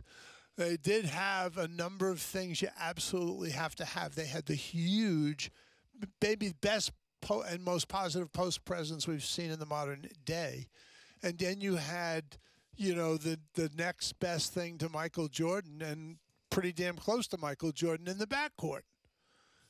That was pretty tough. That was a tough sled to get that kind of talent together. I mean, it really does feel like in 10, maybe 10 years after KD retires, he's probably going to come out with that statement of, I probably should have, stayed on a blank team. I don't know which team he's going to say for that one and be less selfish. Because that will be one thing that will be that'll just be the one mark on Kevin Durant's career. Yep, I agree is that with you. he wasn't able to win a championship by himself as the number one guy, and he, as much as he wanted to be that number one guy, he could never win because of that. But I think that's a thing that only players care about. I think everybody else looked at that team with Durant and Curry and Thompson and Green and just said, what a team. What a team. I don't think everybody else looks at it like that. I think that's a fan thing. I don't think most pro athletes, I'm telling you what, I don't think Klay Thompson and Draymond Green, Steph Curry give a rat's tail about any of that. They cared about having a team that could win and win handily. We got Sean on the line. What's up, Sean? Hey, how's it going, Bobby? Going good, man. What's up? I love your conversation about the NBA. I totally agree that Stephen Curry is long in the tooth. I still get the feeling he's got pedigree and championships ahead that he can win, and especially with his team. They're young. Their second team plays a lot better sometimes than their first team. Yeah, and they kept it. That Moses Moody and the Jonathan Kuminga. I mean, some of the guys on that second team with what's his name, Peyton the second. I mean, when they put that team out, you've got the same elements that you had on the first team. You got guys that can look at Moses Moody shoot the thing. You got scorers, you got defenders, you got the whole bit on the second team even. Yeah, and that's why I honestly feel I think the series is going to go 6. I don't see Boston winning a game in San Francisco, not the playoffs. They did that in the regular season, but they didn't have the Klay Thompson from Game 6 in Dallas. The one guy I'm going to be watching, Bobby, is Looney, because Looney destroyed Dallas on the boards. And I don't know how many second chance rebounds that he got that turned into 3-point shots. I love that guy's game. I love Looney's game. He had the hip surgery, and so they said his explosiveness, his vertical is not what it was. But have you seen how quickly he takes lateral steps to get a loose ball? He's incredibly quick to the ball when you're on the ground. Not vertical. I'm just talking about he'll take 2 full steps to come up with a loose ball. The guy's something else. I love him. Yeah, so do I. And I that's why I do think that Golden State's going to – I do think it's going to go 6. 5 is a little too much because I do think Boston's going to win at least 2 games, but I don't see them winning. I see them winning at home. I don't see them winning on the road. You know what? The Golden State Warriors are 9-0 in the playoffs at the Chase Center. Just saying. They're a tough out. They're a tough out there. The one element people forget is the crowd and the energy that they feed off of. Yeah, they have that. But no question. It's a great crowd. That's a great crowd at the Chase Center. I have to say. And I do think it's going to come down to 2 things: who owns the boards and who turns it over lease. That's what it's going to come down to. And I think the boards. The one game that Dallas won is because they had the edge in rebounding. That's the only game they won in that series. And Dallas is a good team. Yeah, I agree. But the Warriors made them look, ordinary. Yes. Yeah. No question about it. It was good stuff. And they did the same thing that I thought they would do. Let Luka get his, make sure no one else gets theirs, and control the boards. And that's how they won that series. No question. Sean, good stuff. Thanks for the call. It's 17 minutes past 8 o'clock. Got to take this quick time out. Be right back around the bend on the Bobby Curran Show, ESPN Honolulu. The Bobby Curran Show is brought to you by PVT Land Company, supporting academics, athletics, and the community on the Waianae Coast.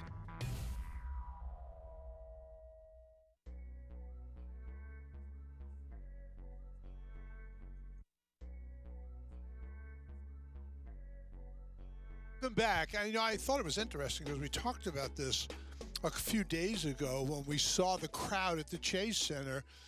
I don't know if it's style of play, because I think part of this has to be how attractive the nature, because it attracted me right away. I just love the absence of iso ball. The whole bit, this is an article of faith with Steve Kerr. He basically eschews the pick and roll. That's not what they do. What they do is they whip the ball around the perimeter. Now they'll take an inside pass and then right back out opposite corner. Then what it is ball movement, constant ball movement and motion. I love that. I just think it's so much more fun to watch. My guess is that that's proven to be extremely attractive to the Chase Center crowd. Now, they had the old arena, and they packed that and made noise, but I just think this place is like, it sort of seems like it's special. I mean, part of the carrying on, and this is, some guys carry on and it bugs you, and other guys carry on and you kind of enjoy it. I'll give you my examples of that. There are guys who can, who just sort of go nuts. It's self-serving. They're self-aggrandizing.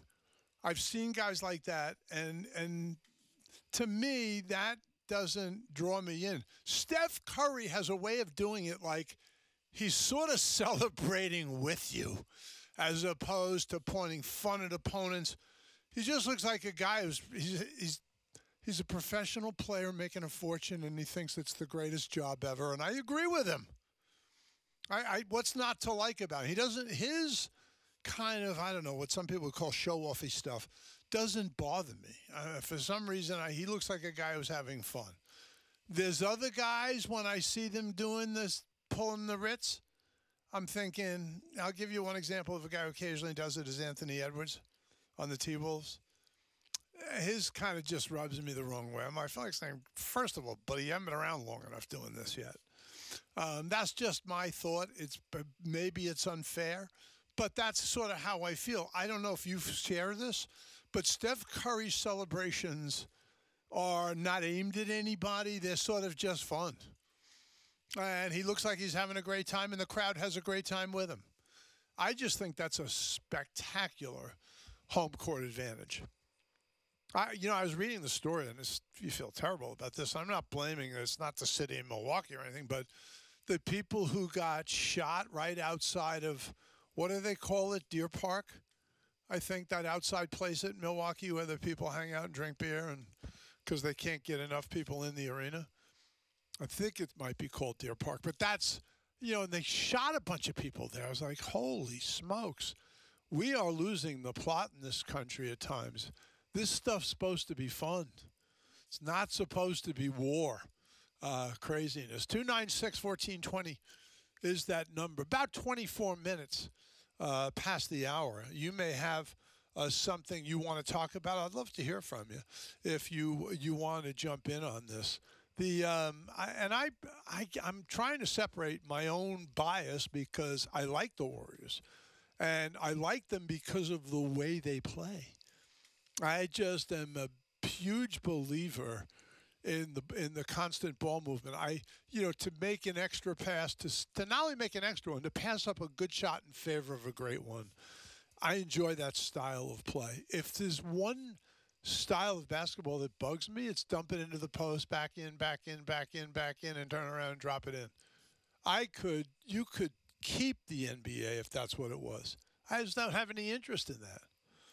I don't think I'm alone on this one either. I just think that post-up ISO game, just not for me. Deer District. Okay, what did I say? Deer Park? Yeah, Deer District. So, that's, that looks like it should be a good fun thing, and then you had people getting shot there. I'm like, what is up with this? Didn't seem quite right, did it? Anyway, that's my thought. Let's see if I can find, I'm looking for something here, and I'm going to go find it. And because we have another guest coming up, and which I'm looking forward to. See if I can find it right here, and I did. And that's tomorrow, actually. I'm thrilled that we have Jerome DeRosier tomorrow. He's one of my favorite players. In recent times here, he's one of those guys that's sort of an arresting personality. We will have. Let's see if I can find it. We're going to have Adam Taylor, who covers the Celtics. I wonder if he feels like, this is a guy who covers that team, and I'm wondering if he thinks they're punching up, which I think I will have to ask him. We'll have him on in a few minutes, and that would be kind of fun. Are they punching up? Is that the feeling for most of the Celtic fan base and the people who cover the team? Do they feel like, okay, they already know they're an underdog. Are they thinking, hey, it's the world against us? We're no damn underdog. They might be thinking that. What is that? What's the old saying with the Mexican guys? We don't need no stinking. I can't remember.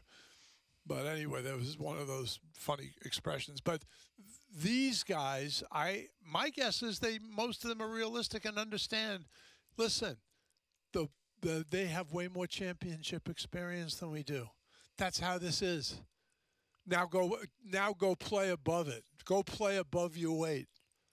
296-1420. I would almost guarantee you that's how Marcus Smart sees it, because that guy wears that competitive thing on his face. I mean, it's like a mask, that competitiveness with that guy. So yeah, would I be surprised if he was a little bit more like that? Nope, I wouldn't. I would expect it, in fact.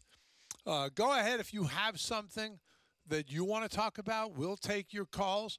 You can, and I'll take any perspective you want to give us on it, because I think there's a lot going on here, and it's part of what I think will be kind of fun. So we'll check it out. 296-1420. And if you feel like you have something you want to weigh in, and you can text us. You don't even need to call. If you're finding like my Warrior thing a little obnoxious, go ahead and text us and tell me why it's the Celtics. And I'd be perfectly fine with that. And I am now getting ready. Well, let's do this. Let's take the time out now, and then we'll come back. And before we go to the break, I do want to remind everybody, about 6, 7, maybe years ago now, I was really down on my energy. It was flagging. And I knew I was, struggling. And I thought, well, that's crazy. I'm putting weight on. I mean, is this just getting a little older? Is just something's pooling around my gut? I was like, I don't need this. And someone said, well, you got to go to those guys that are on your show. And it was Dr. Charles Arakaki from then Universal Men's Clinic. So I called up and I made an appointment. And I went down. Boy, am I glad I did. The guy is beautifully direct. He just tells you what the facts are. They're not really a sales effort at all. He just said, this is what it can do. This is what it's likely to do. Well, he actually under-promised and over-delivered, because I was anxious to get rid of some of the belly fat. And I'd been told by a couple of people, yeah, you'll get some of that. Well, not only did I get some of that, I got it very steadily. And it's been going on ever since. And I would say in the first 4 years, I lost like 30-some-odd pounds, 32 pounds, 34 pounds. I think I went from 230 now, all in all, in the 6, 7 years. I started at 230, and I'm now 182 pounds. And I never lost more than 2 pounds in any 1 month. It was very gradual. The weight stayed off. And, man, the energy level was so much better. I really enjoyed it. Here's what you can do. You can call him. He's now at a new place. Dr. Charles Arakaki used to be the Universal Men's Clinic guy. He's now got his own deal, and he is at the Ohana Men's Clinic. It's on the edge of Kahala Mall. And all you got to do is give him, get a hold of him online. And you can either take a 20-minute private consult with him virtually or in person. It's Dr. Charles Arakaki at Ohana Men's Clinic in Kahala. Find out more at drcharlesarakaki.com. That's drcharlesarakaki.com, and start your journey to feeling better today. Follow us on Twitter at Bobby Curran Show. This is ESPN Honolulu and the Sideline Hawaii app.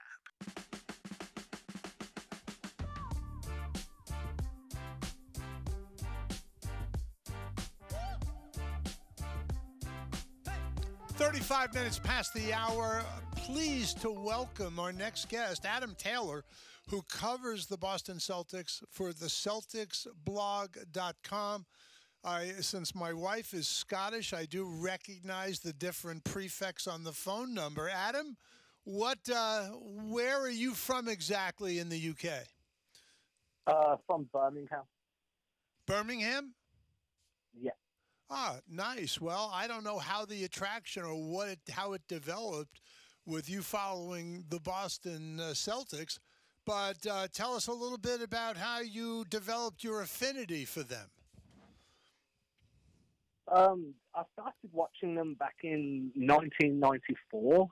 We only used to get like 2 or 3 teams that were shown here regularly.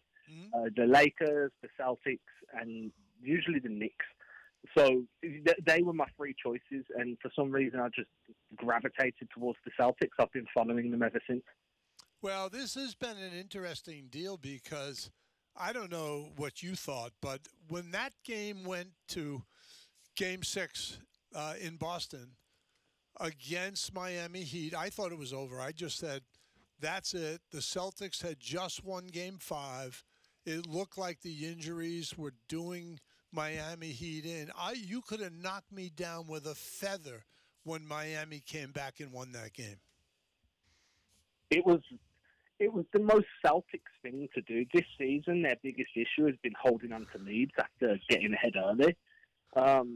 They really struggled to just find any form of offense, right? Like they go through these phases where they become really stagnant, and they definitely struggled. Now, the only thing that kept me positive was the fact that throughout the entire playoffs, they haven't lost back-to-back games, and that was the only reason going into Game 7, I was still quite hopeful.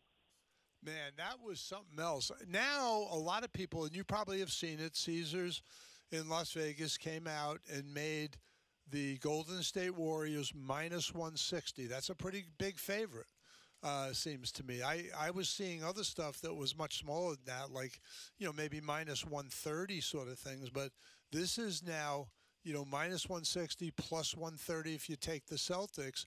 Do you have the sense that the Celtics are punching up here in this one? They're definitely the underdog. I mean, there's no NBA Finals experience on this roster, pretty much whatsoever. So coming into this, you're going up against a seasoned team that has won multiple championships and know how to close out a Finals game. And then in the Warriors, and then as the Celtics, everything's a new experience. There's nobody there to kind of turn to help lead you through the rough patches. And I think that's why so many people are kind of saying, like, the Warriors are going to dominate this series just because they've got that experience level and the know-how when it comes to championship games. There's a pretty good toughness level, though. I mean, Marcus Smart, to me, is the epitome of it. I really love the way Robert Williams approaches his job in the post. And you couldn't say that both Tatum and Brown aren't efficient scorers of the basketball. So to me, it's not like the Celtics are bereft of talent, but you're right. Not a single finals game of experience, and the Warriors have 123. It's such a big difference, and I think that once you're at this level, and it's do-or-die basketball pretty much in every game, that experience plays a huge part. There's a reason that veterans get paid larger contracts than rookies. The rookie max extension isn't as big as a veteran gets, because that experience plays such a huge role in what you can achieve. And like you say, coming in at like no experience in the finals across the entire roster. Your coach is a rookie head coach. He's never had this much pressure on him. That's going to be a big mountain for them to overcome. It's possible, but it's going to be really tough. I kind of see it that way also. Now, are you able to catch these games live from your home in Birmingham? So I can. I have the means to, but I never do. No, especially when it's a West Coast game. So what I tend to do is I'll wake up around about 6 a.m. my time, 6:30. And then I won't have any social media notifications turned on, and I'll watch the game on League Pass. So by the time everybody in the States is waking up, I've watched it, then I've rewatched it, and then I've started producing some analysis. I think that sounds like it's very entertaining. Now, did you become just a... So my wife's from Scotland, as I mentioned, and then they're big on sports, but it's not necessarily. I mean, it's rugby and football and golf. It's not so much, basketball or American football. Are you a sellout completely to basketball? Yeah, pretty much. I consume at least 2 games a day, every day. I've got no interest in soccer, no interest in rugby or anything like that. Like, my number one focus since I was a teenager has always been basketball. That's amazing. I think coming from your part of the world, that's unusual somewhat, isn't it?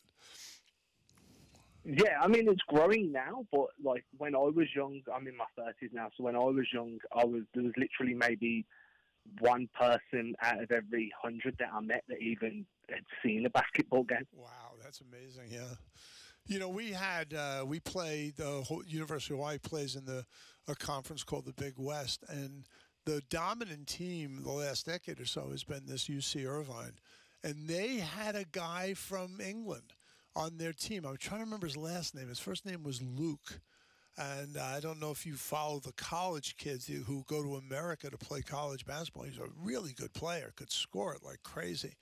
And I thought to myself, how unusual. This guy is he's in the birthplace of some of these other sports, and yet he's a basketball player. Amazing. Yeah, it's growing rapidly here. I don't pay much attention to the English game. Like, I'm 100% focused on the NBA, and then a little bit of the Euro League, so like Real Madrid, Barcelona.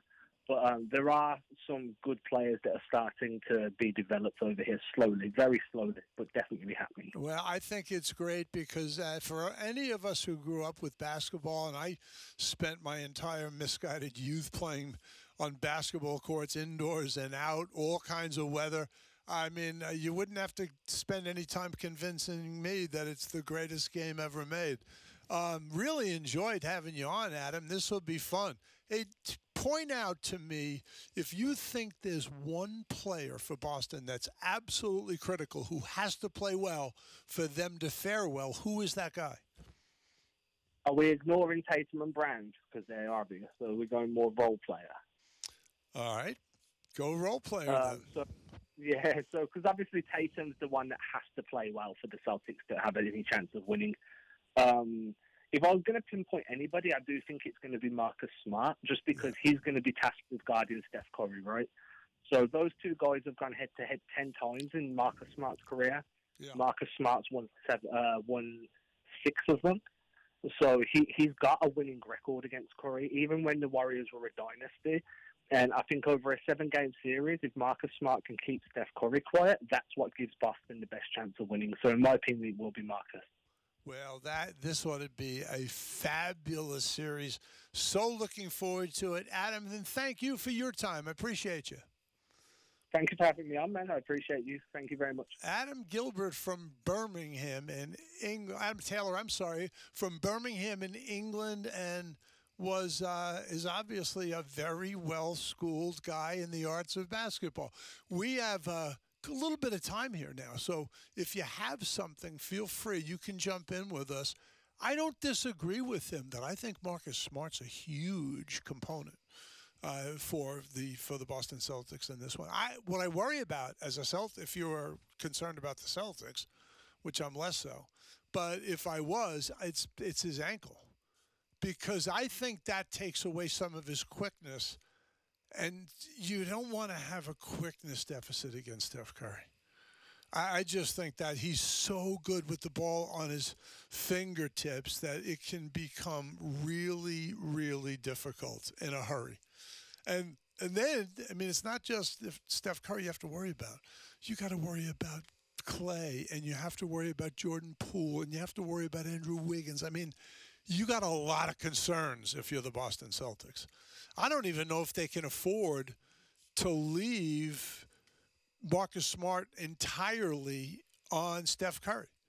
I think that's a natural because of the height thing, because Marcus Smart is not a huge guy, so but he's a little thicker than certainly Curry is. So that may have been an advantage at some points in their matchups. Don't know if it will be in this one because I think you sacrifice the quickness with the ankle. Go ahead if you have something. 296-1420. When I was talking to Larry Beal the other day, he said it's a set. No one has any doubt about this. It'll be Wiggins on Jason Tatum. That's an article of faith. And his thing is, because I would have thought, maybe you want to work in, as soon as he can play, Gary Payton II might get a chance on Jalen Brown. He says, nope, it's going to be Klay Thompson. I would have said that was a really good matchup a few years ago for the Warriors. I'm not sure it's as good as it once was. Just saying. I'm feeling like that might be a tougher task for him than it would have been when he had a bit more spring. I was just saying. 296-1420. Should we take a timeout? Let's do it. We'll take this quick timeout. Be right back with more on the Bobby Curran Show, ESPN Honolulu. This is the Bobby Curran Show on ESPN Honolulu and the Sideline Hawaii app.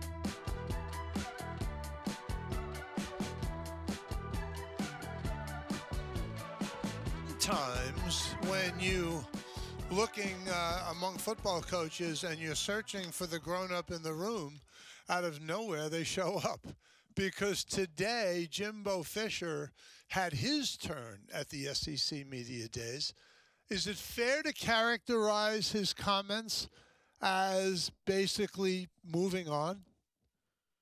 Would you say, Tanner? I mean, that sounds like it was the gist of it. He wants to move on. He doesn't want to dwell on this. It's probably the same way that Nick Saban didn't want to dwell on it either when we played his comments at the beginning of the show, where basically he said, I shouldn't have done it. I didn't mean to do it. Sorry about it. And so when asked about his comments between him and Nick Saban, this is all according from Brett McMurphy, Jimbo said, it's over with. We're done talking about it. There are a lot more pressing needs in college football. I think that was like, oh, my God, we have a grown-up in the room here. It's hard to believe. He did make a comment. I should mention that when they were talking about how many non-conference games would you play, I think Jimbo Fisher, and I appreciate this, because if you're around with a school that's primarily a lower tier FBS or an FCS, I think you get pretty quickly that it can be important to get a game against the big fellas. I'll give you an example. Hawaii's going to go play at Ann Arbor. Do you know what Hawaii's payday is? $1.9 million. That is a huge help to keeping the budget going. I just think, now you multiply that. Say it's Jackson State, and it's Deion Sanders' program. Can you imagine what a percentage of their budget is raised by a game like that? It's huge. So I just thought Jimbo Fisher saying, Bobby Bowden came out of that. He came out of the FCS. I came out of the FCS. He thinks it's important that they do that. It's in a way, it's sort of giving back to keeping everybody whole. I'm on board with that. That seemed like a pretty magnet. Now, listen, some guys are going to say, well, they just want to win. Trust me, if you're Texas A&M with the kind of recruits they have, you don't need to go FCS to get a win. You can do it. You could go lower level FBS. You're not going to lose a lot of games in that level. That's just how it is. So I take him at his word on that one, that he's looking to do something good for someone else. I'd say I appreciate it. 296-1420 is the number. One of the things I forget, and I had someone look this up. Maybe you looked it up for me. I don't remember. But because when I see Nick Saban, you see him on the sidelines or something, he doesn't look really small. But he's really small. I mean, I want to say he's, 5'8", 5'8 and a half, 5'9", right in there? Is that about right? I know you're looking. Yeah, I know you're looking. But I keep thinking. I remember from the last time we were talking about this, I believe it's something crazy like 5'6". 5'6"? I need to look it up. He is an older gentleman. Some guys do tend to shrink in their age. As my mother would say, he has good posture, though. Yeah, 5'6". He's 5'6". It's crazy. I mean, because he played, I want to say, was it Kent? He did play cornerback. Yeah. They do tend to be shorter. Right, but 5'6"? It was a Division I school. 5'6" is what the guys are playing shuffleboard in the rec lounge. That's 5'6". I mean, come on, that's really small. I'm just saying. Listen, good for him. but I didn't know it was 5. I thought it was like 5'7.5", 5'8", something like that. 5'6". That's tiny. So anyway, because standing next to Jimbo Fisher, they had them like standing next to. He looked really small next to Fisher. So I just at first assumed, well, Fisher's a giant. He must be 6'5". Not so. So see if you look up Jimbo. I'm guessing Jimbo Fisher's 6'2" or so, 6'2" or 3", something like that. I don't think he's huge. I could be wrong, but that's what it looks like to me. Especially knowing that Saban's 5'6". Wow. I'm seeing a lot of websites saying 5'10". 5'10" for Fisher? So I'm the same height as Jimbo Fisher. Wow. So you tower over him. No doubt. I was like, come here, little fella. 296. I got a son who's calling me little fella now, which is funny because I'm still taller than he is. 296, 1420. He goes, how you doing? He's doing it like the LaMelo Ball. Hey, little guy. That kind of nonsense. 296, 1420. Funny. 296, 1420. I can take a joke. Doesn't bother me. If you have some, we're at 56 already. What did you tell me my out time was? Okay, we got time. So I don't think we have time to take a call necessarily, but I do find that, I suppose, wonders never cease. I think a lot of us thought that this was going to go right on into the season. The nonsense between Jimbo Fisher, the 5'10" Jimbo Fisher, and the 5'6" Nick Saban. I'm shocked at that. But I tell you what, I mean, this is putting way more eyes on the SEC than, probably that they thought they would be getting in the summer, or at least in these. Yeah. I'll put these spring meetings. It is June. Right. These are summer meetings. I'm not really sure that that's something that Sankey wants. Not at this price, because they got plenty eyeballs. They don't struggle for that. I just think having things that are disruptive and makes, your top coaches look petulant. I can't imagine that's something he feels good about. I tell you what, people probably have that October 8th circled now, though. Oh, you bet they do. You bet they do. And do you know where the game is? Yeah, I believe this is in Alabama because they played at Kyle Field last year. So Tuscaloosa, I would think. 296-1420. If you have something, feel free. You could jump in with us. Text us. Oh, it's actually too late. Hang on to it till tomorrow. If you have something you'd like to text or discuss, we'll do that. Thanks to Tanner Hayworth for his good hard work today. From all of us at ESPN Honolulu, I'm Bobby Curran. Aloha.